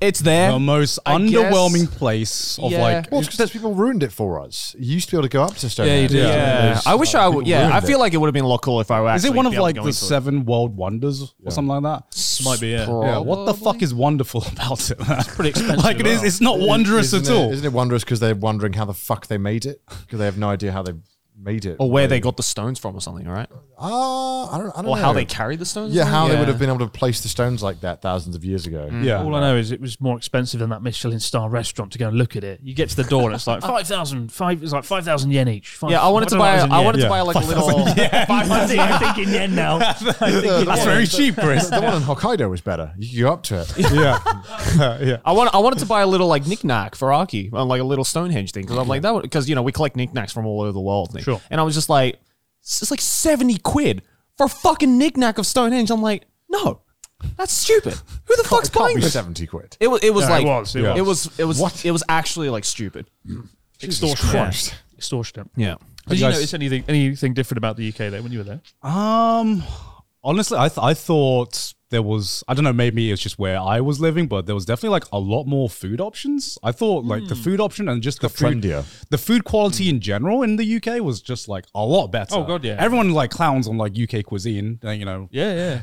Rightly so in some senses, but in this on this trip back, most of the restaurants I went to were actually like really good, really banging. I mean, most people mocking the UK food are just Americans who've never left America. So, you know, they... Or Japanese. Japanese people on British food really annoys me. They're like, oh, your food, very bad. I'm like, have you been? And they're like, no. I'm like, fucking go then. Eat the fish and chips, eat the shepherd's pie, devour the carvery. Like, go and enjoy it and then like rank it and rate it. But I find British food is really good, particularly pub food. There's a reason I put on 4 kilograms in the 3 weeks. Pub food. Camembert aside. Pub food is so good. Pub food's really good. Carb loading. I carb loaded the fuck out of my time. I carb load on beer. Oh, bro, I just go to town. The UK is good, but I did reach a point. The first 2 weeks I was like, why would anyone not want to live here? It's amazing. It's magical. Yeah. And things weighed me down, like, you know, things going wrong. I remember one things night, don't work in the UK. Things don't work. I was staying in like an Airbnb and then the shower just didn't work. I don't Airbnb in the UK. Yeah, I've had so many horror. It's poor. Airbnb and hotels. Hotels in the UK are what? Hotels are pretty good in the UK. They are. You don't even paying like an excruciating amount. You don't even get a fucking toothbrush. You don't. I thought that was weird. No, that's the same all over the world. It's just Japan and a few other countries, amenity-wise, because most countries I go to, America, Thailand. I'm pretty sure most American hotels don't give you toothbrushes. Really? Think about when we were in America, the hotel we stayed in didn't give us a toothbrush. Australia gave us toothbrushes. Australia gave us toothbrushes. Yeah. Basically, every countries than not don't give toothbrushes because it's bad for the environment to just give a disposable toothbrush every time. It's a lot of plastic. Yeah, true. And also, like a lot of hotels, I think reuse soap. Not like in the traditional. They like take it and then mash it all down. Right. Which is good. I understand. Like, okay, I love the convenience of the toothbrush at the hotel, but I get it that it is just a waste. Like, you can just bring your own because you're bringing your own medicine or why did you spill it? Did you just spill it on your eye? Like, do you really need a toothbrush at the hotel? Because you're probably bringing a bag of amenities anyway, right? Yes, I do most of the time because if like England had more convenience stores like Japan, I wouldn't mind as much. Do you bring your own amenities? I forget all the time. That's I because get it. That's because I bring them now because I'm just used to it not having. Thing is, most hotels that don't supply toothbrushes, if you call up the front desk, they do. Can I have a toothbrush? Yeah. I forgot mine. They'll be like, yes. We can give you in like the more expensive ones, but it's I don't know. Even like travel lodges do it. Yeah, but like it's fucking Mendoza, isn't it? I know. What I'm saying is like it's save the planet, Joe. Yeah, I know. Come on, listen. We don't need the fucking toothbrushes. We just bring your own in the. Although the hotel in Australia had the wooden toothbrushes. Yeah, exactly. So did the. So there's ways around like, it. What pisses me off? Yeah, exactly. Yeah, wooden ones. There's ways around it too. Fuck. The one thing pissed me off about Japan, right? Let's say I just want more toothpaste than they supply. I have to go and get more toothbrushes because they only supply them in a packet, right? So you get toothbrush and toothpaste. So I had brought my own toothbrush, but I wanted toothpaste. So I had to get like 3 toothbrushes and just bin 3 toothbrushes to get the toothpaste I wanted, which felt really bad because I'm like, great, I just threw away 3 perfectly good toothbrushes because they didn't give me the option to just have toothpaste. But at that point, why would you not just go to a convenience to just get some toothpaste? I feel like it's building up to the trash taste toothbrush travel set coming soon. The new plushies. Just make some money. I think the final straw of my time in the UK was just one of my last days. Just one of the ATMs that I use every day. I just watched the guy just piss on it at night, all over it, and I was just like, "What is this? Like, fuck capitalism, bro!" Yeah, and I was just like, "Oh, don't really use your cash mark. I barely use cash when I was in the UK. No, it's like an advertising campaign against. Yeah, genuinely. After, I mean, I don't like. I didn't use any cash in the UK or America. Everywhere's just a tap now. Yeah. So good. It's so convenient. Like £1,000 drained from your account instantly. Yeah. Like, oh my god, it's amazing. Well, I'll certainly not be using cash on that ATM anymore. But just like people just respecting the public space. I like the way in Japan people are really good about taking care of their surroundings. Yeah. We don't in the UK, and I think that's a real problem. Well, a lot of countries don't do that. I think Japan is the weird one in that sense, where people care this much about taking care of their space. Things just work. It's very convenient. Yeah, I mean, I love the UK. It's just like when you go back there for a long time, a lot of little things just build up, and you get reminded, oh, okay, this is why I moved out in the first place. You know. Yeah. So we went to Cornwall as well. Yeah, that was nice. Yeah. Cornwall's beautiful. Like, felt like a different country. I'd always wanted to go there. And long to drive there. Yeah, it's just quicker to get to Japan than just Cornwall. Cornwall is such a goddamn pain to get to. Cornwall is where? Southwest? Southwest. Beyond London? Beyond Nutley and Cracknell, there's a place that's better. Right in the corner, right in the bottom left corner. Very, very nice picturesque place though. Yeah, staying like these really beautiful picturesque fishing towns and things. Very nice. Had like a real pasty for the first time that was good. Nice. And I'd love to go back. Yeah, I went to Cornwall because my UK mates took me there for my UK stag do, and that's where I had my stag. And we went there. It was my first time in Cornwall. Fucking beautiful weather. We tried surfing for the first time, and I was just like, I can't believe I'm doing this in the UK. Also, surfing, fucking hard. Did you think balancing on water was going to be easy? Huh? Did you think balancing on water? Okay, I didn't realize you needed that much, upper body strength, right?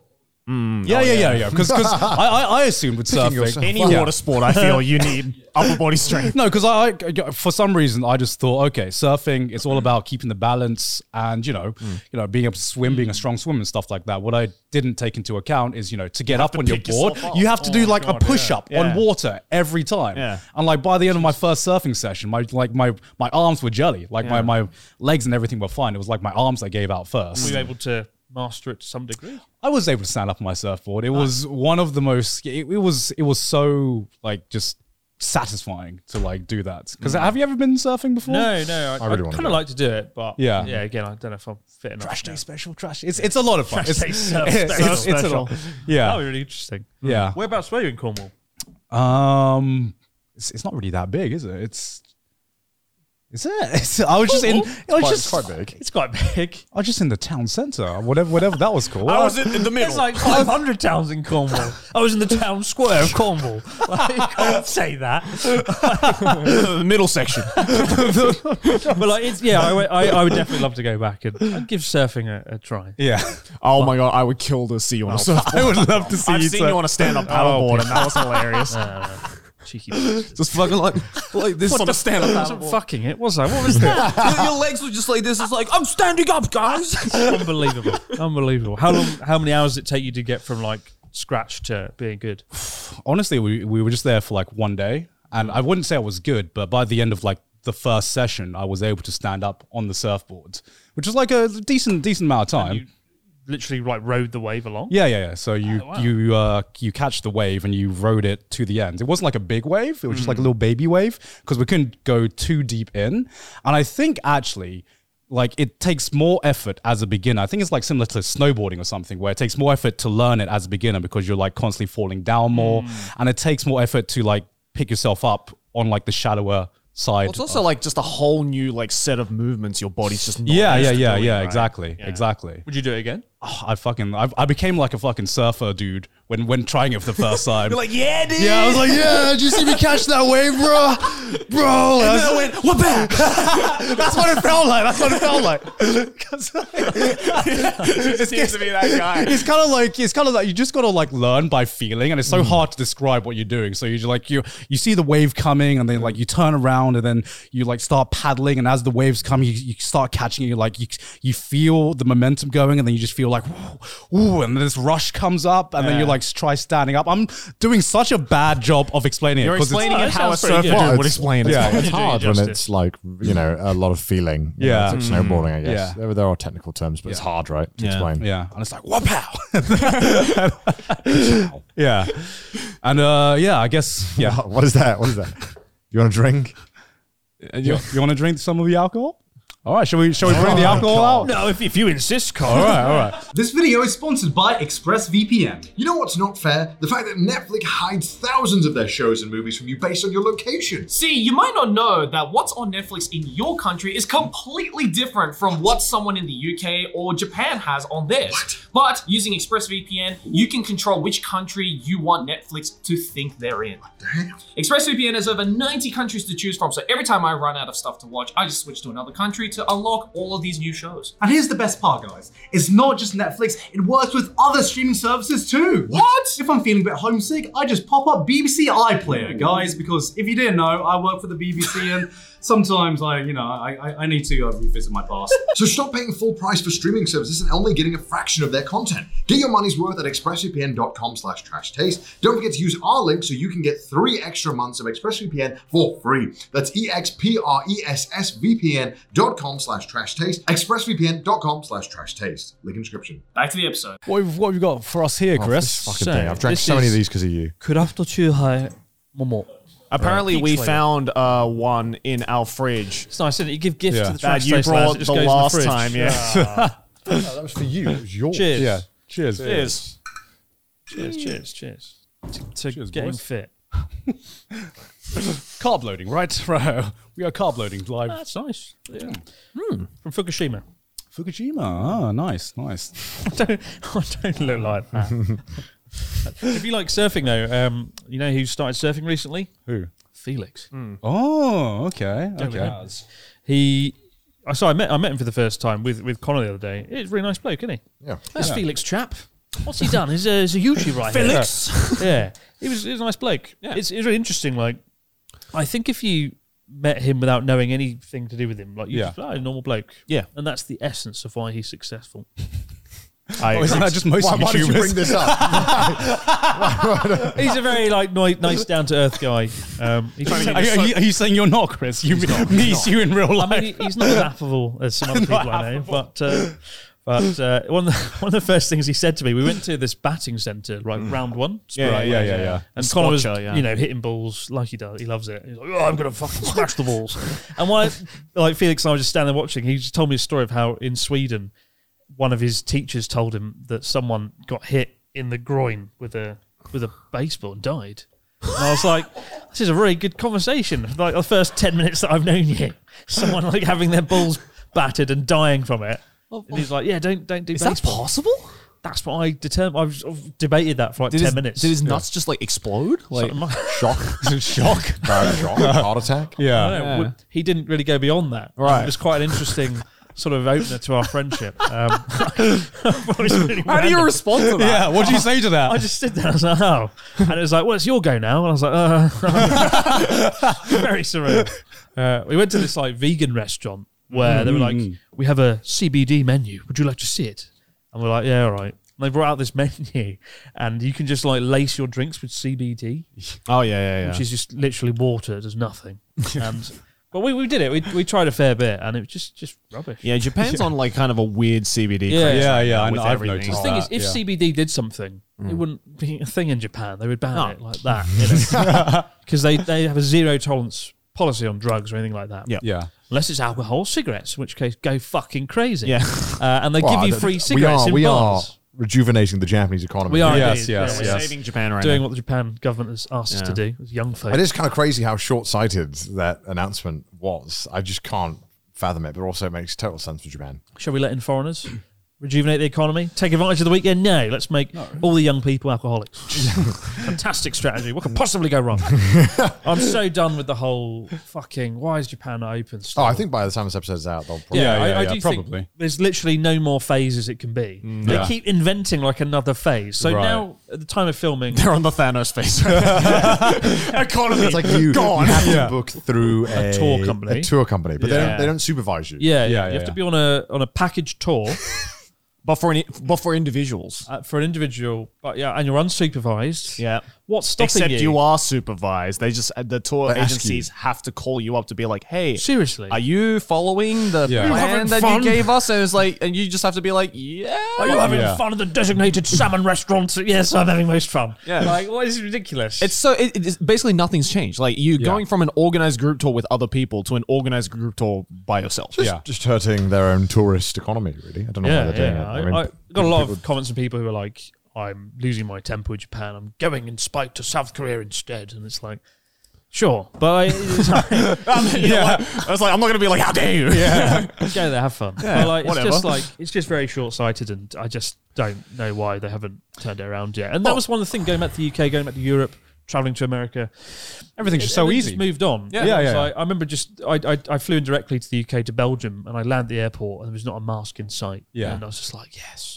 Yeah. I know masks are good and they've played their part well, but it's just like I'm so fucking done with them now. I think it's just frustrating for Japan. We spoke about this on one of the episodes. It's just like Japan's kind of lengths upon which they want you to wear masks, and like they enforce it in such weird and bizarre But even though there's no mandate anymore. Yeah, there's no mandate. It's all theatre now. Here in It Japan, is like, you go into a restaurant and you have to put on the mask. So like, you'll go in before you get in the restaurant off the street, you'll put the mask on, you'll sit down, and then you can take the mask off. And it's just like, what about this makes any logical sense? You know.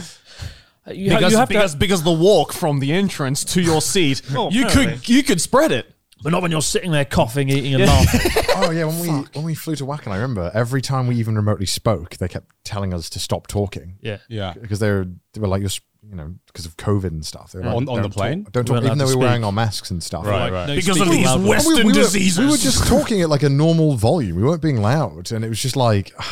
It's like, oh man, really? We still can't talk? Really? Is that? I think it's just your voice there. No, we were talking I've rode on a bullet train with Connor maybe 8 or 9 times, and I'd say 50 to 60% those times. I'm not talking the loud. staff walk up and they're like, "Simasen, choto, shut the fuck up, Kudo-san." I'm not talking loud. Here's the voice of like dragon. He's like, roar. Well, he might not echoes down the carriage. Yeah, the windows just start shaking. So it's like, what the fuck's happening? They can feel the bass just like enter their body. It's just like every time we were speaking way quieter than we normally would as well. And it was just like every single time they just kept being like, no talking. And it was just like, are we in a library? Like, what the fuck is this? It still feels like, the first day. Yeah, it's really bizarre. To go from life where things have just moved on to Japan where it's not. Yeah. It's just very frustrating. Yeah, I don't get it.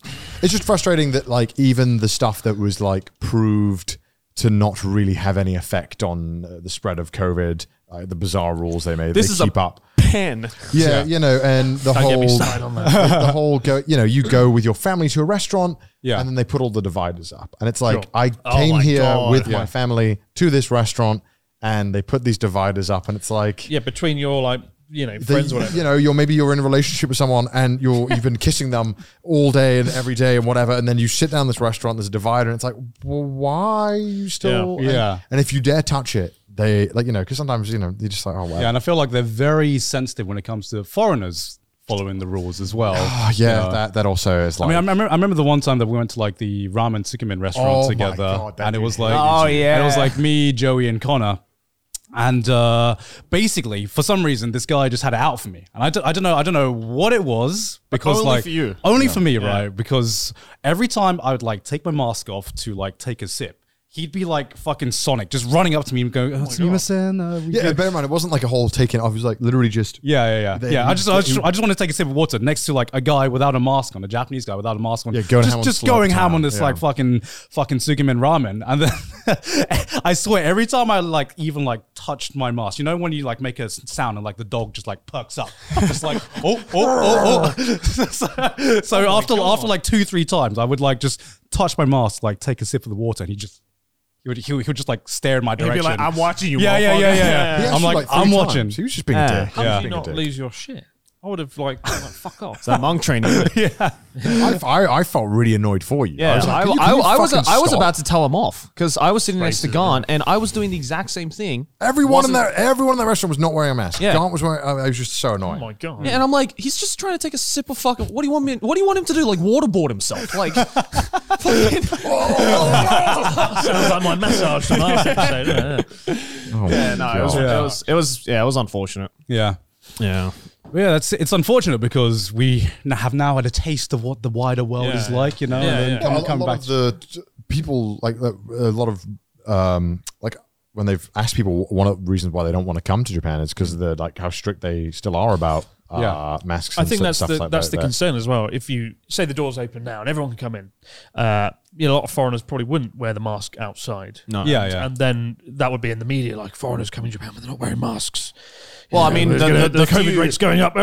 Foreigners. The few foreigners that have already somehow managed to come in the past couple of months, I've seen like 95% of them. They're not fucking wearing any masks. Yeah. And it's like, well, yeah, no shit. Because it's like, it's been proven now that it's like, at this point now, the hardest thing to me is ridiculous. You go outside the moment, it's like a furnace. Yeah. You go outside, it's like... Well, that's why the government's been like, you can take the mask off. Yeah, the government has said, it's okay, guys, don't take the mask off. Nobody has. Yeah. In Sendai, if I walk down the street, I'd say probably 95% of the people I see are still wearing masks. Yeah. 38 degrees, 50, 80% humidity, literally unbearable. And it's really fucking hard to wear a mask in those conditions. Yeah. And it's like, I get if it's like, say, for example, you're in the middle of Shinjuku or whatever, right? And there's like just fucking, wall-to-wall people everywhere, right?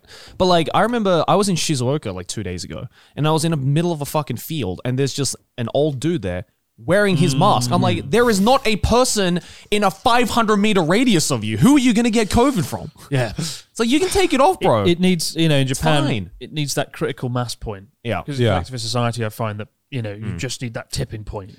But no one has the balls to be the first one to take it off. It's really frustrating. I'll start the trend. Yeah, and so the foreigners are like, let's show you how we do it, and then they're like, these goddamn foreigners. Yeah. They're just proving us right. You know, it's the foreigners' fault. He hated them for he told the truth.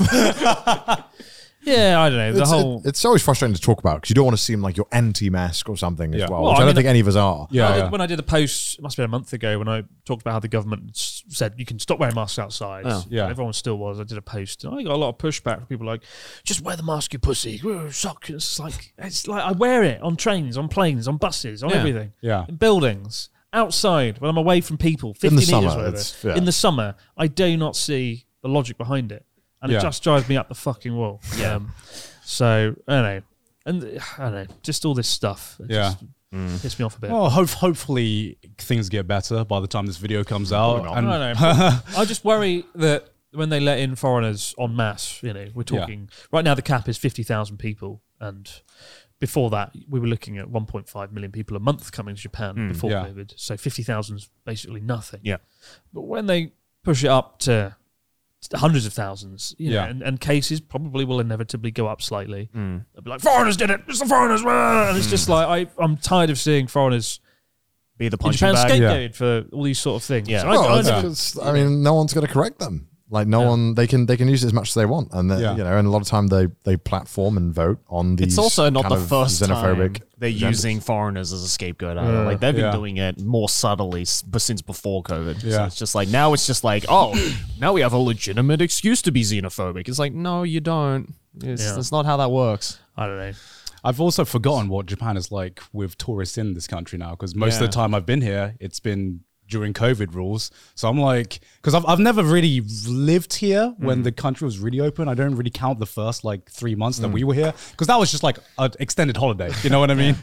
That's what it felt like. Well, I have to say, it's quite nice that there's no foreign tourists. I was going to say, when the country's open, are we going to be complaining about the fact that... I've started getting recognized a lot more in certain areas, and I'm like, oh shit, this is what it's probably going to be like. Yeah. But legit, I got to the point where it's like, if I saw a white person in the distance, I'm like, is that someone I know? So it's like, wait, how did you get in here? It's like, I swear it got to the point where it's just like every white person in Japan just knew each other. It's like, oh shit. I went to Akihabara not too long ago because I needed to pick up a bunch of stuff for a video. Yeah.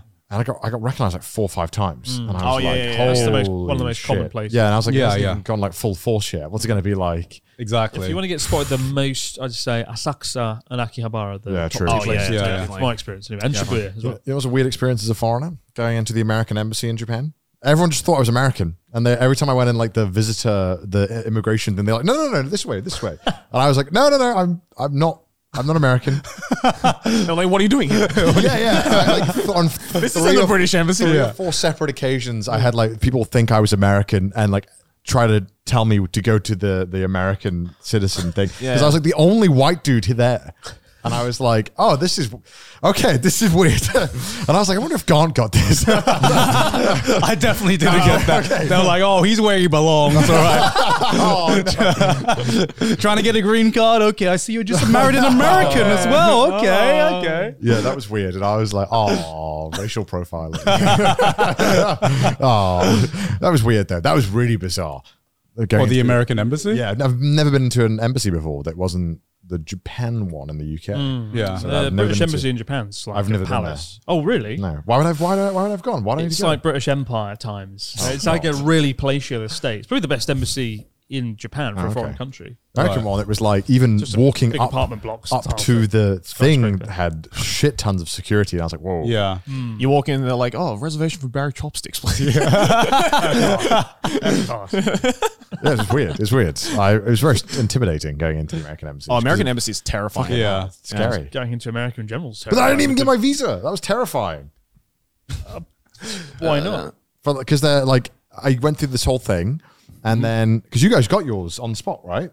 No, they just said it was approved on the but spot. I didn't get that. Yeah. That was terrifying. Wait, you didn't get approved on the spot? No. I got refused. They were like, you're already American. Why would you need a visa? Oh, Celine, no, it's that way.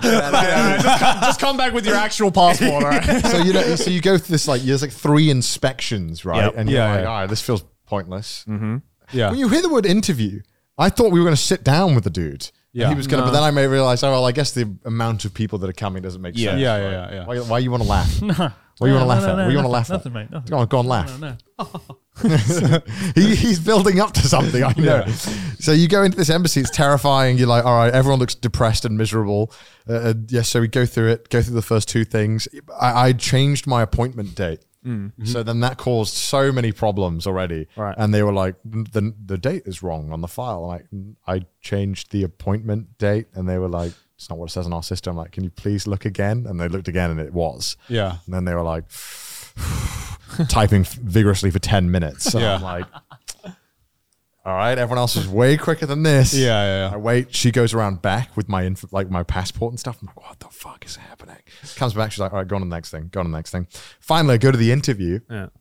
And the interview is not what you imagine. You don't sit down at a desk like I thought was going to happen. Yeah. It's a glass screen and someone... It's like you're going to a bank. Yeah, literally a bank teller, like kind of thing. Yeah. And then they just ask you questions. And I don't know what they asked you guys, but they just asked me, they were like, so what do you do for work? And I was like, I'm a YouTuber. You're a what? Same here. Yeah. And then I don't know if you had this as well. Then vigorous typing for like 5 minutes. Yeah. No, I didn't have that. Oh, typing for like 5 minutes, and I was like starting to get a little sweaty because I'm like, this is a long time. Literally, like I want to say 3 to 5 minutes total of me just standing there, where everyone else is getting asked questions like that, and I was like, did I answer wrong? Like, is YouTuber not on the list? I'm looking up what a YouTuber was. And then she calls someone else over, whispers something, and I'm like, what the fuck did I do? Like, I don't think I've done anything wrong.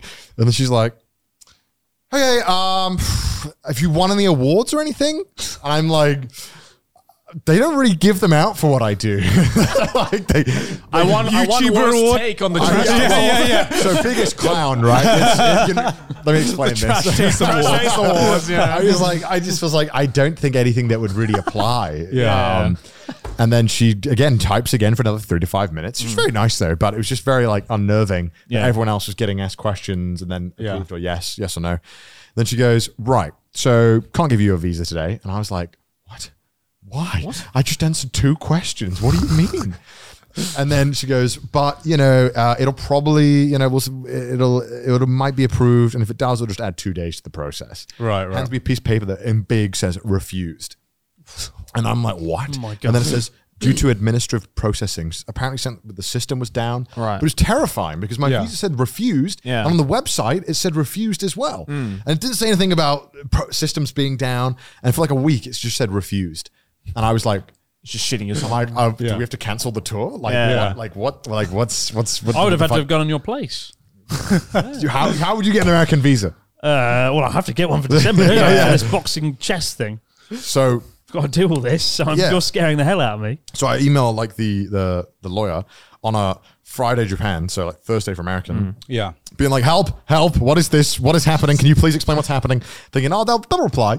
They like never replied. So the whole weekend I was freaking out and I'm like, what the fuck is happening? Is this bad? How bad is it? Is it fine? It's probably fine, right? I think I know it's fine, but it's kind of scary. It says refused and pig. And then like halfway through our cycling thing, it finally said processing. And I was like, all right, good. We got 10% of the loading bar done. And then like near the end of the cycling, it finally said approved. And I was like, oh my God. Yeah. But the entire time doing the cycling thing, people were being like, can't wait to see you in Nashville. Can't wait to see you in Salt Lake City. Can't wait to see you in New York. And I'm thinking, if I get there, what if the visa gets denied and I can't go? What would have happened if you couldn't go? We would have had to cancel the tour. Yeah. This would put Connor on it every I would just hold an iPad. It's because before we weren't, doll and just strap Connor's face to it. Just on a video. We got a different visa for the tour. Yeah, exactly. See, I've been to the American Embassy a couple of times, because my ESTA got denied one time, right? Yeah, I was like, if Joey got it, no way I could. And so I had to apply for a business visa the first time around, right? And I kind of had a similar situation when I got the business visa. Whereas I didn't get it immediately, but then I eventually got it. But then this time around with this tour visa, I was just like, the woman was just like, so what do you do? I'm like, I'm a YouTuber. And she's like, oh, you're the first YouTuber I've ever interviewed. Much. Yeah, really pleasant. And I'm like, well, there you go. Whereas you just got laughed. I will say, it is a terrifying atmosphere because it's these three Americans interviewing people. And all you hear is like, what is your job? Yeah. Your job. What is it? And then they say something, I don't do, and they're like, what is your job? And it's terrifying. Like these people are it's like an interrogation. And these people can't really reply in English. And it's just like these people are trying their hardest to speak in English, which is terrifying. Yeah. Because these dudes sounded intimidating as hell because they're just shouting. And then, this one dude in front of me got rejected. And that was really sad. And he was about to kick off and stuff. But obviously, you can't really kick off in the embassy. But that man looked like he was about to throw hands. He was getting really worked up. Damn. Yeah, I mean, my interview was pretty easy actually. I think it's similar to Joey, where they asked me what I do. I was a YouTuber. Were they being loud to some people or getting racist? Yeah. Oh yeah. Terrifying. Yeah. Unfortunately, even if some of the Japanese people could speak English, I'm sure getting shouted at was not helping the stress level and English language skills. But no, I got the same question, and they asked me what I did. I said YouTuber, and then I knew I was in for a long explanation where they were just like, "What is that?" Yeah. What is that? Yeah, they were like, how do you make money? He's got to be baiting you, right? So they asked me how I make money. And I go I have advertising, sponsorships and everything like that. I have different areas of revenue. And then he goes, who puts advertisements on it? And I'm like, oh my God. This is going to be, this is literally explaining to your dad, how YouTube works and how you make money. And then I go through the fucking 5-step process of explaining to your granddad how you make money doing your job, what a YouTuber is. He knew all along. He was just like, he was just trying to catch yeah. And then after this 5-minute long explanation, he goes, did you do anything before YouTube? And I perk up and go, the BBC. Well, I'll have you know, I used to work for the BBC. And then as soon as I said that, he's like, all right, visa's approved. Wow. I got probably the best one. The woman literally just said, what do you do? And then she said, what are you doing? And I was like, I'm doing a tour. And she's like, what do you do? Where are you going? What are you doing? Yeah. And I was just like, I'm doing a tour with some friends. And she's like, sounds fun. All right, your visa's approved. Oh. It was 30 seconds. I think I just got unlucky on my day. I think you just got unlucky. The system was down. Because I think normally what they do is they pull up your application to look at it. Yeah. But I think they just had my piece of paper to go off of and what I told them. So they were just like, I don't know what you're doing. So I'll hand it off to someone else in 2 days. Maybe I had an easier time because I applied for a business visa beforehand. Yeah, maybe. Yeah, I don't know. Why is it that, when applying for visa, applying for passports and shit like that, out of all of the documents that you need in your life that you want the most information about, it's the hardest to get anything about visa or passport information. Yeah. You send your visa off you send your passport off for a visa application, they're like, it could be done in 3 weeks, a month. I don't know. You order a fucking package of Amazon, you get a fucking hour by hour breakdown of where this package is. To be fair, I got my passport delivered to me and I was shitting myself. Yeah. Thinking that the passport would get lost in the mail. Right. In the UK, it'd be such a gamble. Stolen. It would just be free passport. Yeah. Raw mail. Raw mail rates. Yeah. Did you get recognized a lot in England? A few times, yeah. It wasn't too bad though, luckily. Right. Yeah. You? Well, I suppose you went to the event, so. Yeah. I mean, it was weird. The biggest change I noticed this time was that since Trash Taste, you just get recognized of a fuck ton more.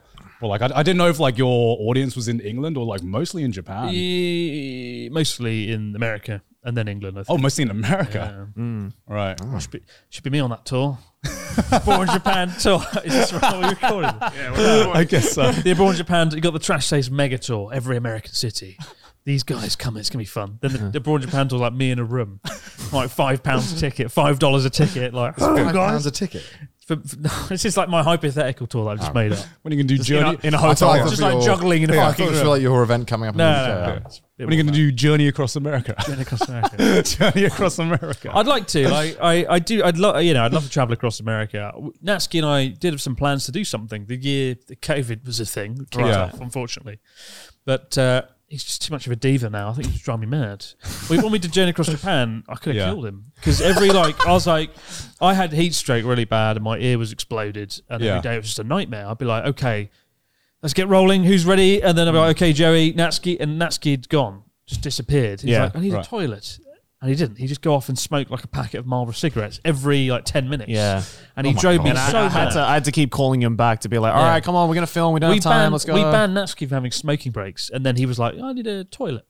And at one point, I watched him walk to the toilet. And then just as he reached the door, he'd like do a sharp left turn and just disappear. And he just drove me up the wall. British construction work. Yeah. Shady devil. But... yeah, no. I'd like to go around America. I'll hear your review from your tour. Yeah, you can tell me which. What would you do if on the hypothetical tour of Chris? It's been me eating camembert in a room, trying the local cheese of every city. Trying every cheese in America. Like camembert mukbang on stage in every city. It would be it. What's your local cheese in Oklahoma? I'll sliced plastic. We have that'll be my tour. Just me in a room, slowly but surely gorging on. Well, since you did UK content, do you think now that the world's opening back up, you're going to do more outside of Japan? Now that there's an actual opportunity to do so? Yeah, absolutely. I think it's not an exaggeration to say I've kind of done everything in Japan to some extent. Yeah. There's still a lot of things I want to do here, and I love this country, and I still want to travel it. But I do want to start looking at doing things outside of Japan more. And another reason I'm building up to this whole kind of wanting to get the fittest I've ever been before the end of the year is next year I want to focus on doing really big, crazy physical challenges. I've had this. I basically, up until June this year, I just resigned myself to the fact that I'm 32 now. I'll probably just be unhealthy for the rest of my life, and then I'll die. The end. But and then having this wake up call and doing the cycling and the Spartan race and the boxing, all this stuff. I'm like, wait a minute, it doesn't have to be that way. It doesn't have to be abroad in a body bag anytime soon. I can turn it around. I can get fit. I can stop eating camembert. There is a way out. And so, if this chess box thing goes smoothly, fingers fucking crossed, touch wood, hopefully by December, complete with my six-pack, which I'll definitely have, and winning the chess boxing match and doing the Spartan race and the cycle, I'll be in a completely different sort of mindset and fitness level that I can tackle bigger challenges, like climbing, Kilimanjaro or Mount Everest, whatever. I don't know. I don't think I'll climb Mount Everest. There's a lot of people doing that already. But people who are physically fit still do that and die. So yeah. Think of the views, Carl. Think of the views. I died at the top of Mount Everest. I think Everest is too controversial now. You can't climb. Yeah, I don't want to climb Mount Everest. I'd like to go to the Everest base camp. I think that'd be kind of cool, just to see the mountain. Yeah, that'd be cool. But I just want to undertake lots of sort of physical challenges and explore the world a bit more. Yeah, and open up in that regard. And that's what I want to sort of focus on a lot more next year. Yeah, I'll still have Japan as my base, I think, but I'll be like, I'll go off and do something, crazy things. Yeah, sail down the Amazon in a rubber dinghy, the Amazon River. Or I'm definitely going to die. I'm going to die, aren't I? You said you don't want to be abroad in a body bag. I think you will be abroad in a body bag. All I want to do is a Trash Taste special up Krakatoa. I want to climb it to the top. No questions asked. Let's get up Krakatoa. But I'm serious. I do want to do lots of really cool physical stuff that I never thought I'd be able to do. It sounds weird to hit 32, 33 next year and just sort of accept that, I'm just going to be unhealthy and not be able to get up the stairs. And to suddenly have this flip in mindset and be like, I'm going to get fit. I'm going to do everything I didn't think I could do. It's made things a lot more exciting and give me a sense of direction that I felt I haven't had the last sort of 8-9 months. Sounds like you had your early 30s awakening, you know? I think I did. And is this a midlife crisis? I don't ask. I didn't want to say that because I'm the same age. That's midlife crisis. I didn't want to say that. Well, with your health results, I think it should be a midlife crisis. Next year, Chris is going to turn up to the studio in a Porsche. You know? I think looking at my fucking health report, it was like, oh shit. This is not good. I have to turn it around. It probably is my midlife crisis. I probably am going to live to 64 if I'm lucky. So I do want to do all this stuff while I can, while I'm physically fit. Yeah. Because you never know what can happen. You know, you could hit 40, something could go wrong, and you won't be able to climb a mountain or whatever. So I want to do it now. Yeah. And also people keep saying that even though Garnt and I are the same age, Garnt looks 10 years younger. So I want to reverse the trend. I want to look younger than Garnt, despite both being 32 I think that's just the Asian genes. That's just the genes. So fucking young. Look, when I hit like 50, I'm going to look like 80. You know, that's just how Asian genes work. When I hit 30, I'm going to look 80. But so that's the direction I'm sort of heading in, I think. Yeah, And, that's very commendable, I feel. Yeah. It's given me a sense of direction, I guess. Yeah. That right. Because but during the Trash Day special when we went skiing together, right? That was oh yeah, you were fucked. You were quite fucked. Yeah, I don't know Every what 10 happened seconds, that day. my knees are fucked. Yeah, I don't know what happened that day because Yeah. we went skiing in January, right? No. No. Niseko, right? yeah. And Niseko was Oh, amazing. yeah. The skiing was good. I was on top form then with the skiing. Yeah. You claimed that I was lazy. I was just enjoying it at a leisurely pace. You refuse to do any. Connor's like, we have to race to the bottom. It's a race to the death. no. I'm like, I just want to take in the fucking scenery. You know, Chris was good. He's a good skier, right? Yeah. But Chris was being lazy because he didn't want to do reds, even though he's very, very capable of doing reds. You just didn't want to put the work in to do it. And we were like, we don't want to do greens all day, Chris. It was like Luke's second day of skiing ever, and he was still going down reds. Rolling down. He was still going down them. Well, it's still technically going down, you know. I wanted my fucking arms intact. There was like two by the end groups. of it. There was like the beginners and then like not the beginners. Yeah. And then Chris joined not the beginners for a day. And we were like, we're going to go down just reds. I want to be top Yeah. of the bottom class rather than bottom of the top class. That's you get. There you go. You've got Chris's mindset. He wants to be small, big fish, in a small pond. pond. Yeah, big That's fish, my He small doesn't pond. want to be. Doesn't want to push himself. But you and Manny are like really good skiers. So Yeah, I wouldn't be able to keep up with you guys. And, Yeah, 'cause but yeah, go on. Yeah, because I remember when we were filming the special, the Trash Day special, I was just like on my ass for half the time. And somehow I still made it down the like first you hill did really well. before you because I looked up and I'm like, Chris is on his ass right now, sliding down. What's going on? I don't know what happened that day. I don't know if the skis or shoes didn't fit, but I did really badly on the Trash Day special. It was like the worst skiing ever. My legs just were broken. There was something. I mean, it was the wrong. worst skiing conditions ever as well. Yeah, but I'll also tell you what it was when you were going to get your skis, your rental skis, and the woman was like, "How much do you weigh?" And Chris was like, lied. You just straight 80. up lied. And we're all just like, fucking down. Fucking down. That was some copium you That were was the huffing. biggest copium you were huffing. I was looking forward to the future. What I would have weighed. I was at 80 and we all And turned. we're all and just like, like, what? excuse me? I was about 88 kilograms. That's probably what it was. I don't know, but I think the equipment. Honest to God, I think equipment was the problem, and I didn't warm up. Blaming the tools. Don't blame the equipment. Those people were lovely who gave us the Yeah. equipment. That was Yeah, fine lovely. equipment. Equipment Fine was shit. equipment. But I failed really badly on that, and I wasn't happy. So I mean, the snow is not snow; it was slush. Yeah, it was not optimal 'cause we went in conditions for April. sure. Yeah. yeah, we were skiing down Mr. Slurpee, like fucking. Yeah. because there was just like holes of grass. Yeah. That was, and if you fell, it was extremely painful. Oh yeah. Oh, yeah. You I would definitely say I hurt didn't. yourself. That falling nonsense. That was a good Trash Day special. So that was really weird. I remember you guys had been driving for sort of 4 or 5 days at that point. Yeah, I think. We right. got to Yamagata Zao, and we met in the really nice ryokan. And I remember sitting with Gon over by the window talking about something serious, something profound, like the geopolitical situation in Eastern Europe at the moment. And then and then 30 minutes later, I was watching Gant roll a fucking snowman. Like, oh God, roll the fucking snowman, Gant, quicker. Just the dichotomy of Trash Taste.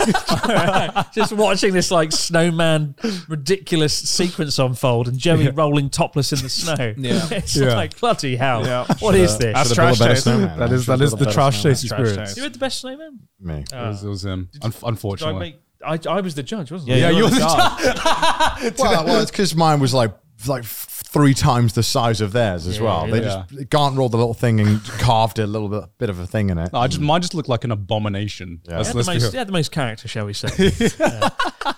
Connor, the most like alpha male snowman. Fucking. It was like, I genuinely felt I was pushing a boulder, trying to push that. And we didn't have gloves. We didn't have gloves. No, we didn't have gloves. Yeah. Exactly. Our hands are just numb. Yeah, well, my body was kind of numb as well. Losers. What was the, snowman aside, what was the highlight of the Trash Day special? That one. Yabasama? Yabasami was really fun. Horse riding? Horseback archery. Really enjoyed Hiroshima as well. Most of that was like just off camera though. That was just nice. We're just like experiencing the nightlife of Hiroshima was sick. Hiroshima's got a really good nightlife. Yeah, it was really sick. Very seedy. Yeah, very seedy. And definitely segways on Totori. Segways on Totori. Someone fell off there. Yeah, I did fuck up we both did. Yeah. Oh, really? Yeah. Unfortunately. But yeah, Totori, the sand dunes were like absolutely incredible. But like the city itself was just like awful. It was like the most industrial city I've probably ever been to. At least the yakitori was amazing. Yeah. The thing about the sand dunes is one of those things where in Japan there's a lot of things that are oversold. Right? Yeah. They're amazing. I remember I went to the Grand Japan Canyon in Aomori once, and it's just like a hill that looks shit.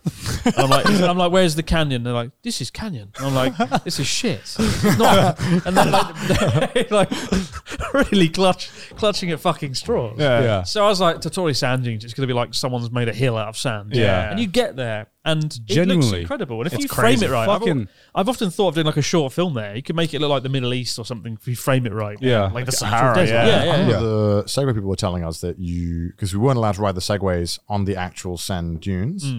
Apparently they're really strict about what licenses they give out to anything to do with the sand dunes. Well, not allowed to drone either, but I did anyway. We asked for permission to drone up there. Yeah. I just remember that like you weren't allowed to do pretty much anything on the sand dunes. You weren't allowed to. Fun. It's like protected, right? Yeah. Well, I understand it is protected, but I think it would be cool if they let more activities, like more, especially if they like ran and run well. Yeah. I don't really see why it would be a big issue because like it was this beautiful sand dunes and there was nothing you could do on it. Even though there was clearly a bunch of you can see it from a distance. That's a bunch of demand for stuff to do on it. Yeah. There's paragliding, but you weren't allowed to go on the sand dunes. To take off right before the sand dunes. Yeah. It was just really weird. It was kind of a shame, really, because you felt like you have this amazing thing, and they didn't want to let anyone be able to like spend a day there. Yeah. It was like, come drive here, then leave after an hour. Go to our wonderful city and see the nothing. Shame. It's because sometimes you think, you wish they were a little more lenient and kind of opened up to the idea of maybe letting some cool activities take place that are run by the government or run well. How was the horse riding? That was really cool. That was they cool. were really awesome as well. Yeah. The people at the horse riding were so chill and were so welcoming. And I feel like that makes the experience 10 times better. Oh, God. Yeah, exactly. When you turn up and you're like, we got film permission, they're like, well, we still don't really want you here. It's like, for fuck's sake. Yeah, they're like reluctantly, that, right? oblige. Yeah. Yeah. I love horses, Yeah, horses are great. Well, whose horse was the one that was like couldn't stop trying to sniff my horse's butt? That was mine. Yeah, that was mine. Mine kept trying to overtake Connor's, and Joey's mine one was on shrooms. Joey's one had just like done a good horse. You bastard. Yeah. My horse just didn't move. You want a horse that moves? Yeah. So we did. Yeah, so we did this archery contest, and I remember this as like I was just like recently going through the footage, and for like most of the targets, the horse was walking so slowly that when he got in front of the target, he just stopped and just he was like, here you go. He just stopped. I just let Joey aim. Are you done? All right, I'll go then. I had this beautiful specimen horse of a cheat horse. code. Yeah. Slow down, horse. You're a beautiful horse. It made me look like I was extremely racist, though. What? Because there was like this giant white horse with this white man riding on it, and it was just like, I can imagine a different time where this existed. This image. I was like, of course, the white man is on the white horse. Yeah. Jesus. What do you think of the Stonehenge of Hokkaido? Better than the real Stonehenge. Yeah, honestly. Yeah. That area is actually really cool. Yeah, the Maui heads. The Maui heads were cool. Burrowheads. The burrowheads. The Buddha there was actually like insane. That's so cool. That was like definitely the cool spot. Yeah. we can have good hotels in Hokkaido. No, let's build a giant Stonehenge. That Buddha is really cool though. Yeah, I it's love awesome. that Buddha. And Yeah, when you hear like the gong and you just hear like the sound echo and The you whole just dome see just this echoing, thing yeah. just you go there looking when it down was and like snow on. I also yeah. want a free drink with my my fortune. Isn't that funny? I found it because they had like a fortune. The omikuji. Omikuji, Yeah. you get your fortune told. And if you get daikichi, it's like You get on the free back drink of at it, it the says like cafe. free drink at the cafe. There's a cafe. Yes. Oh my god. So you know when you walk into the Buddha thing, if you just turn right as you're leaving, there's a cafe. And it's this really minimalist cafe. Wow. And then we walked in, I remember the woman was like, what the fuck? It was like 3 foreigners walked in and she was like, what the fuck are you guys doing here? That's what the Buddha would have wanted, wasn't it? A free drink. Bloody hell. Yeah, I think the most random place we went to actually was this German theme park. Oh, I know it. Yeah. I've been there. But which was surprisingly a lot of fun. It was a lot of fun, not because it had anything to do with like Germany, because you couldn't even get pretzels there. Yeah, you you can get pretzels. Yeah, you can get pretzels there. So it's obviously like the first hurdle. Yeah, and the food at the German theme park was like ramen and soba. and it was like, yes, I love my German dish soba. My Das curry ramen. The beer was pretty good though. Yeah. Yeah, Then we ended up just like doing archery and just like Archery go-karting. on this trip. So much Who archery. did I nearly run off the road in my go-kart? It was Joey. Yeah. You were like on my ass I the kept getting entire impatient time. with Jay, so I kept ramming my go-kart into the back of Joey's go-kart. But your cart, for some reason, was going way faster. And so I just having to keep blocking him off, and I almost fucking spun out. Cameraman and Somebody had a lot manners. of luck on this trip. You got the best horse, the best go-kart. When I won the Kuji with the free drink. When I won the horse, nailed it, FPS, killed it. I got the 5-star hotel in Hiroshima because of that. And they had to sleep in the manga cafe. Yeah. They actually Probably slept like the manga cafes though. Yeah, Oh, he liked it. Joey was having Joey was actually having a great time. That was like the 20th time I've ever done this. I'm just like, this is just another hotel for me. Joey was like so excited, and we decided I was just like, bro, this place has got a fucking sauna. Because originally, fuck yeah. Originally, it was meant to just be like one person who was staying in the manga cafe, and then we decided after the challenge that 2 people are staying in the manga cafe. After Conrad won. Yeah, after Conrad won. Surprise! No. That's not how it happened. It was something to do with like they hadn't the producers convenient. blah, blah, blah, whatever. I thought it'd just be funny because Garnt's never stayed at a manga cafe before, Yeah. so I thought it'd be funny for the video to get Yeah, I his think reaction. Joey was like, let's Yeah. get Garnt. You did the what? Huh? Was it good? I mean, Yeah. okay. Yeah, I did the so worst, yeah. it was surprisingly, it was like okay. It wasn't like I wouldn't choose to stay there. No, right, right. But like one thing I did notice is that like the everything was like leather and like dark, right? Yeah. I do not want to do like a blue light filter on that fucking place because Could've borrowed mine. the first thing I noticed when I sat down, I looked at the PC and there's this link, and one of the most used links was the pornography tab. And there was just like pages and pages of pornography, right? And so we do our filming bit and we're going to go to bed. And then I hear someone in the next room, right? And they provide headphones to everyone, but it's like the cheapest, Clearly like, not noise cancelling. yeah, not noise cancelling my headphones. God. So you can hear like kind of like static to like, and the walls were like paper thin as well, right? So you could hear everything. So all I heard was just like static noise coming from headphone next door, and just like, and I was just like, oh my fucking Sounds like God. Connor's favourite, Mummy-Nose breast. Could be. And And you hear a very faint. And I was just like, this is my life. I fucking hate Connor right now. I can't. To be fair, for a 5-star hotel, it was more like a 3. I was kind of we paid so God much. forbid. Yeah. We paid so much money for that. We paid so much money for that hotel, and I felt like they mugged us off a little bit. Well, Which don't hotel worry, was it? we saved the money on the manga cafe. Yeah, we did. Yeah. It was, did you want to swap, Connor? Why didn't you should have said so? Well, because the whole point of the challenge was that we wanted to get the 5-star hotel because it sounds really cool in video, Sure. right? Yeah, yeah. And there's only like one in Hiroshima. Yeah. I think it's the one above the station, and maybe the Hilton or something. And yeah, it was just I think like it was a Hilton, right? No, it was a Sheraton. Yeah. It was just literally like a normal 3-star. I don't really not understand. It Sheraton. cost so much money. Yeah. And it was like, what the fuck? One thing I did notice But it about was good having that as opposed to yeah, one thing I did notice about staying in a manga hotel is that just staying in a room with no windows completely fucks your body clock up so much. Because you wake up and it's like, is it 5 a.m. or is it like 11 p.m.? I have no fucking clue right now. Oh my God. I remember I remember when, because Gant woke up first because we were in the rooms next to each other. Yeah. And we were like, all right, we have to go. So Gant like knocks on my door. And apparently the first thing he sees is just me just fucking stumbling over and just being like, what time is it? I look like a fucking hermit because it's like when you wake up in a pitch black room, you're like, I have no idea what time it is. And you're just like, fuck. It's like, He looked like, I so wish I fucking filmed it because he looked like a gremlin just emerging from his cage. he just looks at me going, oh my God. What time is it?